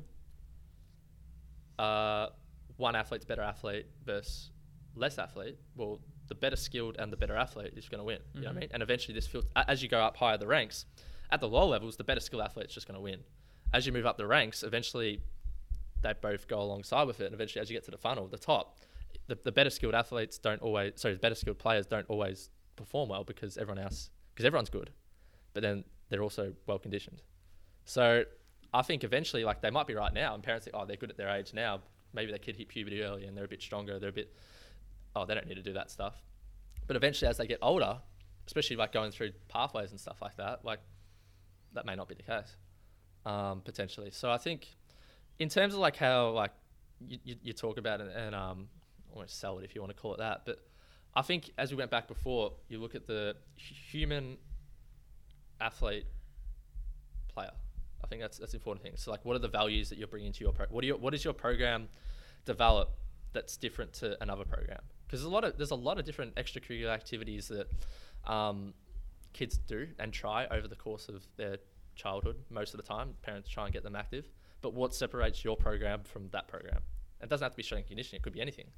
Well, are you creating better people, better values, better discipline? Being able to achieve goals and move up through that. I think that's very important, a selling point, because that's what the parents want to hear. Like, yeah, sure, they're paying to make my kid stronger, faster, blah, blah, blah. But at the end of the day, how many kids actually end up playing elite sport? Very, very, very, very, very few. They want to make sure that their investment is making them better off in the long term, I think, as well. I think that's even before we look at, just getting faster, stronger, more powerful. I think at a deeper level, that's actually a very important aspect to note. But then I think as we move up the ranks, I think it just goes back to education about, talking about how injury is another one. Like every kid gets injured at some point throughout the ranks. We know ACL injuries have nearly quadrupled in the last 15 years in junior athletes, which is quite a fair bit. Quadrupled, yep. 15 years. In Australia? Yep. Australia's got the highest ACL rates in the world. Really? Yep. What do you attribute that to? I think, look, a lot of our sports are very chaotic pivot. Like you look at netball, football, soccer, like they're very 360-degree movements, where some other sports aren't always like that. A lot of like decent, like which some are, and we have a high sport rate. Like a lot of people play sport in Australia. Like we're a very sport culture based nation. But like here's the thing, like we know we can prevent these injuries. Like the research is fundamentally clear. Like I think, there was a meta-analysis of meta-analyses, which literally put every fucking matrix. Yeah, correct. And the amount of participants and people that and like what can they you showed, imagine that doing a meta-analysis on meta-analysis? Yeah, that is a head fuck. And here's the thing, and I think they showed that you can prevent non-contact ACL injuries by 67% in female athletes, and I think it was like 60 or 58% in all athletes. That's like Huh? By doing? By doing my bad, I'll get to the point. By doing performing neuromuscular training programs, so like strength, power, speed, agility, change direction based drills, conditioning athletes, basically. And here's the thing, like this is why I always get confused where people, like especially like with the AFLW at the moment, is they're like, oh well, we need more research for the girls. God. You can't really get any more research than a meta-analysis of a meta-analysis. No, they want a meta-analysis of a meta-analysis of a meta-analysis. Yeah, so, and here's the thing. It's not just the data. It's about the application of the data. Exactly. So we know that the strength said. and conditioning works, but it's also how the program is implemented. So you need to have the skill set to actually implement the program. And they don't have those professionals. No, and you look at, there. and here's the thing. You look at junior sport. Who are the junior coaches? They're parents. They're volunteers. They're people that are just doing it for the love of, and that's fantastic. They're taking up their time to help the community to absolutely. grow. But they don't have the expertise of how to develop athletes. And then there's like, they don't have also the money, or they won't and budget there's no the funding. money. Yeah, like from that. So you see there's so many downstream correct, consequences. 100%. And I think, which is why it is so flawed that we're looking for more research when instead of providing and even at the AFLW level, like they've got very little time and they're getting paid like nothing. Like you compare it, and like the coaches there, like there's like 2 S&C coaches trying to overlook 30 girls. Like good luck. Sometimes it's hard to train 3 people one-on-one, like making sure everything's perfect technically. Good luck trying to do that to 30 people that at one time, like, you know what I mean? Like how do you coach that? Like it's hard to get that high level. But I think it's definitely doable. It is doable, 100%. But I think it just goes back to hiring more staff to be able to implement that, better coaches, better funding into more time, better funding into developing. But in all honesty, it does start at the grassroots. So whether that funding gets fed down to, like, because let's be honest, how many exercise science graduates looking to go into strength and conditioning graduate every year? I think it's like 5,000 or something like that. Well, no, in general, maybe not. Yeah. And here's the thing, a lot of these people don't have work. Yet there is such a demand for all these people to work. It's just that there's no money in it. Supply is low. Yeah. And People say do exercise science. Maybe don't do exercise science unless maybe, mate, I'm generally, if you buy an anatomy book, a physiology book, a biomechanics book, motor learning book, strength and conditioning book, mate, and you thoroughly read that content, because let's be honest, go on. What the fuck are universities' degrees based on? They're fucking annotations of books. Yes, correct. Where in all honesty, like most people at uni, like half the time, like sometimes they're focused, sometimes they're not, sometimes they're just trying to get through the grade. Like I know even at times I was a bit like that, but my best learning happens when I'm going out by myself and applying the things that I'm wanting, not necessarily being told what I have to learn, if that makes sense. So the people going through their course, they finish their course and they haven't even fully got the most out of the course. So they haven't applied it as well. I think that's the thing. There should be barriers to entry for these courses, like, and it's not going to happen. But if I was fucking the president of the world, all right, maybe we should talk about you actually being a trainer and coach before you start a degree. Figure out, 1, if you actually want to do it. 2, you can at least get experience while you're doing it, so you can apply the skill set that you're learning. It's the best thing I did. Yeah, 100%. Doing. And look, getting a mentor coach or going down to a facility like here or whatever, you buy so much time. As I said, Well said. You buy time. Yeah. In mistakes that you don't have to make. Correct. And there's coaches here that have been where you are and have made the same mistakes that you have. That's what I'm saying. The thing that I finally learned 5 years in with the online in-person system, Yeah. it's on my website. Steal it from me. Like, that is what I wish I had that system. But like, here's the thing: we're not hiding anything. Like No. and Take it. yeah, take it, because it's not even ours. Yeah, it's not even ours. And 100%, like you can know? take the system, but we've been doing this for developing craft for over years of our systems. Like, good luck trying to implement it. That's true. If you're just fresh off the boat. Yeah, take the system. The system doesn't matter. You still got to be able to do it. And this is why like people are like, oh, I don't want to put info out on social media. Like, mate, take the exercise. It doesn't even matter, because guess there's a million other people who are doing exactly. And look, but yeah, so like, as I said, mate, like if you literally dive deep into some of the best books on all these topics of general human function, and then got a mentor that's actually in the trenches and paid money for that, the value that you'd get over a university degree, and let's be honest, the degree doesn't, unless you want to work in elite sport, what does it get you? A piece of paper at the end of the day, like a title that... I think it gets you as much as you're willing to get out of it. Yeah, correct. look, that's just my opinion. Because I know there's some great coaches out there that don't even have they're just a cert 3 and 4. Like, I don't, and I think it just goes by how much you want to get out of it. Like at uni, if you really apply yourself, you'll get something out of it. Yeah. But then you got to apply it too. So but I don't know, and that just goes back to, like, as I said, like, just because you got an exercise science degree doesn't mean you're a good coach. So like, and people like hiring, and just because you don't doesn't mean you're a bad coach. Yeah, correct. So, and I think we've all seen great people with cert 3 and 4s who are fantastic strength and conditioning coaches, but you also have exercise scientists who, just because you got your degree doesn't make you a strength and conditioning coach, in my opinion. And then you got people, he's got a degree, we'll hire him.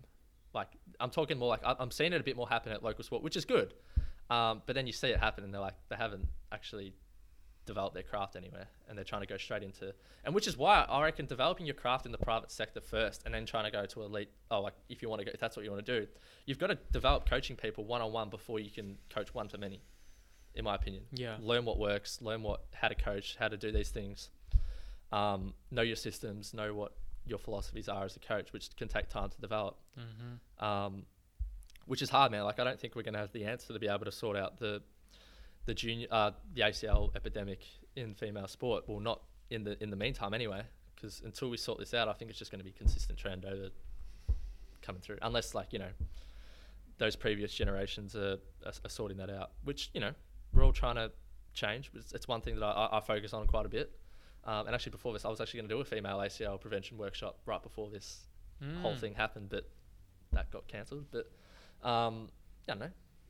You help one person, trickles down. Correct. So, but you look at it. I mean, we talked about Iowa briefly. We didn't really talk about it, but in comparison to a country, America, that is doing it so well, on the application perspective, is at the collegiate level, you see the fruits of the labor that have been put in. And so what I saw when me and Christian went to Iowa, went to the University of Iowa to see the Iowa Hawkeyes to shadow Chris Doyle, who looks like Thanos. For those, have you seen a photo of him? No. He looks like fucking Thanos, white Thanos. It's hilarious. But what we saw was unbelievable. What I mean by that is how disciplined and regimented they were. As soon as he walked onto the giant pitch, facility is unbelievable, number one. It's exactly what you imagine. When you walk onto the football pitch indoors, I'm just watching their warm-ups. We were on the sidelines and we're watching their warm-ups. And what we saw was everything was on point. Everything was regimented. It was militaristic in a lot of ways. It was timed. They went from movement to movement flawlessly and seamlessly. There was no dead space and dead time. They were there it was purposeful. It was driven. They weren't fucking around. 100%. And then once they did that, they came into the gym, and the way they lifted was music's blaring. You have atmosphere. You have people lifting hard, lifting heavy. You have on every rack, it has a piece of laminated paper says something like deep diaphragmatic or inhalations and breathing in between each set. They're trying to teach kind of and remind and cue people to down-regulate in between sets to lower the heart rate and then get back into it. They're doing heavy cleans. They're ringing the bell every time a PB hits set. You got the guys on the side who are doing rehab recovery work on the side there. And then they have the nutrition station after where they all get these shakes. I walk into the room and they got just like, the facility's unbelievable, you can imagine. But everything's taken care for and is regimented. And this is why that system is so successful, because they treat it with the utmost respect and purpose and deliberateness. And that's that. It's like we can learn from that. Well, I remember when Jay said when he went over, I want to take a knee, like as you start, and coach. Like they call you coach. Yeah. So like there is a lot of respect ingrained in the culture over there, which probably doesn't happen too much over here. But yeah, like you're right. Like I think that's every S&C coach's dream, to be able to have that, like a high performance program like that, where it's all regimented, complete discipline, complete, structure, blah, blah, blah, blah. I think everyone wants that.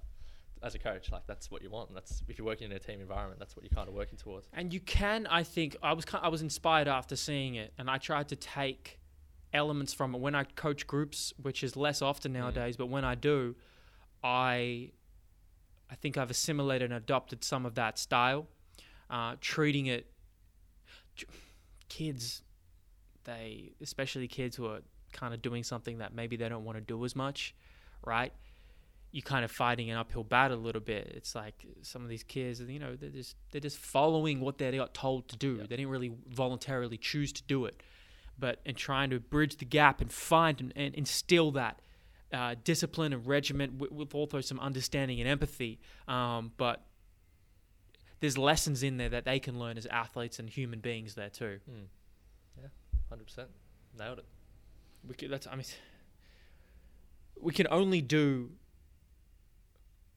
only lead by example and do what we do. And that quote, I'm going to give it to you, Ralph Waldo Emerson. Who you are speaks so loudly, I can't hear a word you're saying. Does that make sense? Yep. Who you are speaks so loudly, I can't hear a word. So people talk. You just have to be. Yep, 100%. And I guess that just goes back to what we kind of spoke about earlier on. And the rest will take care of itself. How are you doing around this time? I think that's one of the last things I wanted to talk about was like how I think we didn't actually get onto it, but how are you able to be successful and more successful than other health professionals and other professionals now in this time? I guess I'll talk about a bit of a general, but as I said, like I think everyone's, it's such a unprecedented situation we're all in at the moment that you've got to be adaptive. And I think at the moment, like people don't have equipment at the moment to train. People aren't playing sport. So I guess you've got to find ways to, and even my current clients, like how can I find ways to keep them training, like and motivated to train through that process. But yeah, look, I think I've been pretty lucky. Like, and I think in Australia we're very lucky that we haven't been hit to the extent that a lot of the other countries around the world are. But yeah, look, I think that it is what it is, and I think you just got to adapt. A lot of the how have you adapted? Like a lot of it has been through online training at the moment, which is how many of your clients moved from one-on-ones to online? Well, pretty much all of them had to, because but you can still train people at your home. Sorry, my bad. Yes. And at fields and stuff like that. I'd probably say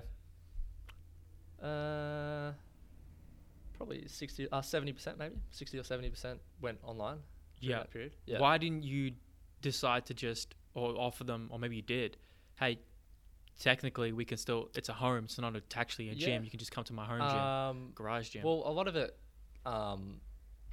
as well, like, okay, so if I go back to like conditioning sessions and that, like they can do a lot of that stuff themselves. True. Even speed stuff to a certain extent. Like we'd done a lot of stuff before that where they know I'd built the foundations for that so that they can go off and sprint properly.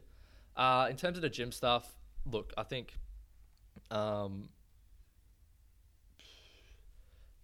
gave a lot of them sort of body weight stuff. Like some people didn't want to train during that period, like as in like have contact with people. Oh, fair. Which is fair, 100%. So I guess I took a lot of inspiration from Alex Natera's work around how you can still get like a very strong neuromuscular stimulus during this period with minimal equipment and stuff like that. So I guess I took a lot of those concepts and applied it online with my athletes who pretty much, they're still training like things like tau isometrics, like that's a maximal contraction. Give an example of one for people listening who don't. Oh, look, yeah, there's heaps of different ways you can do it. But like, all right, let's just say like a deadlift. Hold a towel underneath your feet, 2 hands on either end of the towel, and literally push as hard as you can into the ground while maintaining a deadlift position. So like with an isometric, the muscle length doesn't actually change. But for those that are familiar with Cal Dietz' work, is that the amortization phase, which is like that brief period between the eccentric phase, which is like the lengthening of the muscle, and the concentric phase, which is the shortening, we have like this isometric phase. So if we do not, like, by training the isometric phase, what we can do is we can actually shorten the amortization phase, so that delay between the eccentric and the concentric phase, so that we can actually produce force more efficiently, basically. I guess the easiest way I like to explain it is like a rubber band. So if you pull back a rubber band and then you pause and then you let go, it's not going to be as springy as, say, if you pull back and then bang, instantaneously spring back forward. So that's the easiest way I like to define like an isometric contraction. So, and like you can produce a maximal effort without having to load up the weight, which is obviously a hazard. So you can have people with minimal training experience can just pull into a tower with, as long as they know how to get into the position, there's not a huge risk factor because, they can get into they can just drop it. Like, you know what I mean? Like they can ramp up tension as they go through instead of having to pull maximally from like the dead stop. But that's a difference. Dead stop pulls and like ramp ups. Yeah, correct. And that's a different like way you could overload that as well. But it's just a lot safer position to get a maximal stimulus with a lower trained individual compared to loading up a bar. So like they can get a very good training effect with that. There's even things like Alex Otero put out like how a single leg squat, single leg squat can have the same loading parameters as a double leg squat with like your body weight. Yep, I'm gonna pull it up. Yeah, so I think if you're like a 70 kg athlete and you can perform a single leg squat, that's like the equivalent of lifting a 70 kilo squat. Was it a single leg squat or a split squat or a... His definition in his thing he did was a single leg squat, but it may have been a split squat. In his presentation was a single leg squat. Was it? Yep. Something like that? Can you see that? Yep, that's the one. Yes. So what I'm looking at, guys, for those who can't see, which is everybody, until we get something set up here, is the comparison of additional loads in a deadlift and single leg squat. So each leg makes up 16% of one's total body weight. So when you squat with one leg, it takes 84% of your body weight plus any additional load. An 80 kilogram athlete squatting with 25% of their body weight are actually working at an equivalent of 1.5 times body weight, represented by this graph here. The practical implication of this is you can get an equivalent bilateral loading through unilateral means by using enough load to stimulate a high percentage of body weight. Yep, that sounds... And here's the thing, like with this as well, the thing is with a single leg squat is, as I said before, not many people can actually perform a single leg squat to start with. Yes. You can go to a box or whatever if they can't do it, but because we're not necessarily trying to develop stability factors, I would hold on to an implement so they can actually just produce force. So obviously stability precedes force production. If you're unstable and you can't actually lower, you're going to limit the amount of force that you can produce. Yeah. So I would probably hold on to something and then just get them with you could just load it with a backpack. So for example, as it said there, for every kilogram that you load on one leg is equivalent to double. So if you put 10 kilo in a backpack, that's equivalent to 20 kilo extra. So, so if you have like 20 kilo in your backpack, like that's like an extra 40 kilo plus your body weight. Would you say, so every kilo is... Yeah, for every additional load, because you've got to support it on one leg, is... well, think about it. So in the example that you said before, the 80 kilogram athlete with... What was the weight that they had? 25% of their body weight. Yeah, so what's that? 20 kilo. So that's 40 kilo. That's 120 kilo. Hold on. So that's 1.5 times body weight. Let's do some quick math. Yep. Oh, fuck. I'm tripping. It is 20 kilos. Yeah, so it's double. You just double the load. So 20, yeah. So sorry, I just blanked out after I was doing the calculations. You went from 20 kilos, 25% of the body weight. Yep. Then where'd you go? So you just double it because it's loaded on one leg, not on two.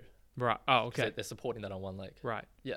So that's how you got that 1.5 times body weight. Right. Yeah. So, what you could do is you could stack that up, hold onto an implement, and then just get them to load as heavy as they can and as deep as whatever range that they can tolerate. Some people can go ass to grass. Other people might have to go to a high box or something like that because they can't control it. But look, it's another time. If you can't do one, then maybe, you spend that time working on that body weight training. Because as I said, a lot of people skip that foundation of being able to do things like push-ups, chin-ups, different sit-up and progressing sit-up variation. And I think here's the thing, like even with push-ups and that, like you can progress push-ups to the point where you're nearly working a single arm push-up where the loading is very high, like through. So I think a lot of people just stop right at push-ups and chin-ups, and then like there's other ways that you can load, and even like core exercises like that. You see like a lot of gymnastics and that, like some of their core strength is phenomenal. They don't just stop at sit-ups. They're progressing like through the ranks all the way through to their freaking hanging L-sits, planches. Correct. And I think that should just be a general function of in the earlier years, but also thread it in, whether it's in a warm up or at the end of a program or something like that. I think general body weight should always be in there somewhere, I think. I agree. And I think warm up is a great place to do it. Yeah, 100%. Ramps Different up. flow based stuff as well, where you can integrate it all. But yeah, so that's another way where you can get like a full three contraction based method and still get some load. No one's saying it's perfect. And then you've still got your things like your plyometrics, sprints and stuff like that. So to be honest, you can still get some real good performance benefits here. Yeah, during this for period. athletic development too, which, so many people think that it's not possible, but it is. It is. If you just got to be, and here's the thing, the principles stay the same. Yeah. We're surfing the force velocity curve with that high load, low load, different contraction type. You can multi-planar, 3 different planes. Like the principles of what we've been taught throughout the ranks don't change. It's just the implements that we're using that change. Great We're point. so I think that's important too. Like you see an exercise on Instagram, because everyone's putting shit out at the moment, regardless if you're a coach or not. Oh, this is a great exercise. This is it. Well, you got to filter through, how is this actually making me a better athlete? Yeah. Well said, Jay Edmonds. Is there anything else you want to touch on, comment on No, I think we've. before we get How up long out are of we here? going for? Let's have a look. You said you joked to me. You said downstairs you'd barely get an hour of me. Maybe. We got double. Yeah, double. So, brother, I really appreciate you coming on No problem. and talking some chimps. Yeah, very enjoyable. Yes, man. Where can people come find you if they want to learn more, get coached by Edmonds himself? Yeah, Instagram's probably my best platform at the moment. So that's at performancecoach_Edmonds. How you spell that? EDMUNDS. Easy. Yeah, so I guess that's where I put a lot of content out. So even if you're just interested in learning some new shit. Oh, that's what reminds me. Before where are you gonna go? Where does the vision of your career take you in the next few years? Do you think like that, or is it a day at a time? Do you want a facility? You're like, fuck that. Where are you thinking? Look, I think it's always pivot. It's always changing. Like as I said, oh man, I think I'm just trying to become the best coach I can be at the moment. And I think being so young, the better skilled I can become as a coach, I'm going to open up a lot more doors with wherever I want to go, because I've got the skill set to go in whatever direction, whether that's online, whether that's at a club, whether that's owning my own facility, not entirely sure. Might have elements of all at some extent, and whatever I feel at the time is working, I might go with that. But at the moment, I'm just trying to get better every day, I think. And I think, especially during this period where I've got a bit more time to do that, I think it's just, look, I'm only 22 at the moment. And I think about it, I've only been starting since I was 18. So it's only been 4 years. It feels a lot longer than that, because a lot of the coaches down here have had a lot more experience than what I have. And I feel like I've fast-tracked a lot of development, but full credit to them. But Full credit to you, man. You did the work too. Every day. Yeah, You're here. everyone else is down here. Everyone's in the same boat too. And I think, we all still have a long way to go. But I think, if brick by brick, you just keep moving towards that, we're going to get a bit better, I think. That's right, man. Let's build that wall. Yeah, so, yeah, that's it for that. Well said. Good job. Thank you, Jay. No problem.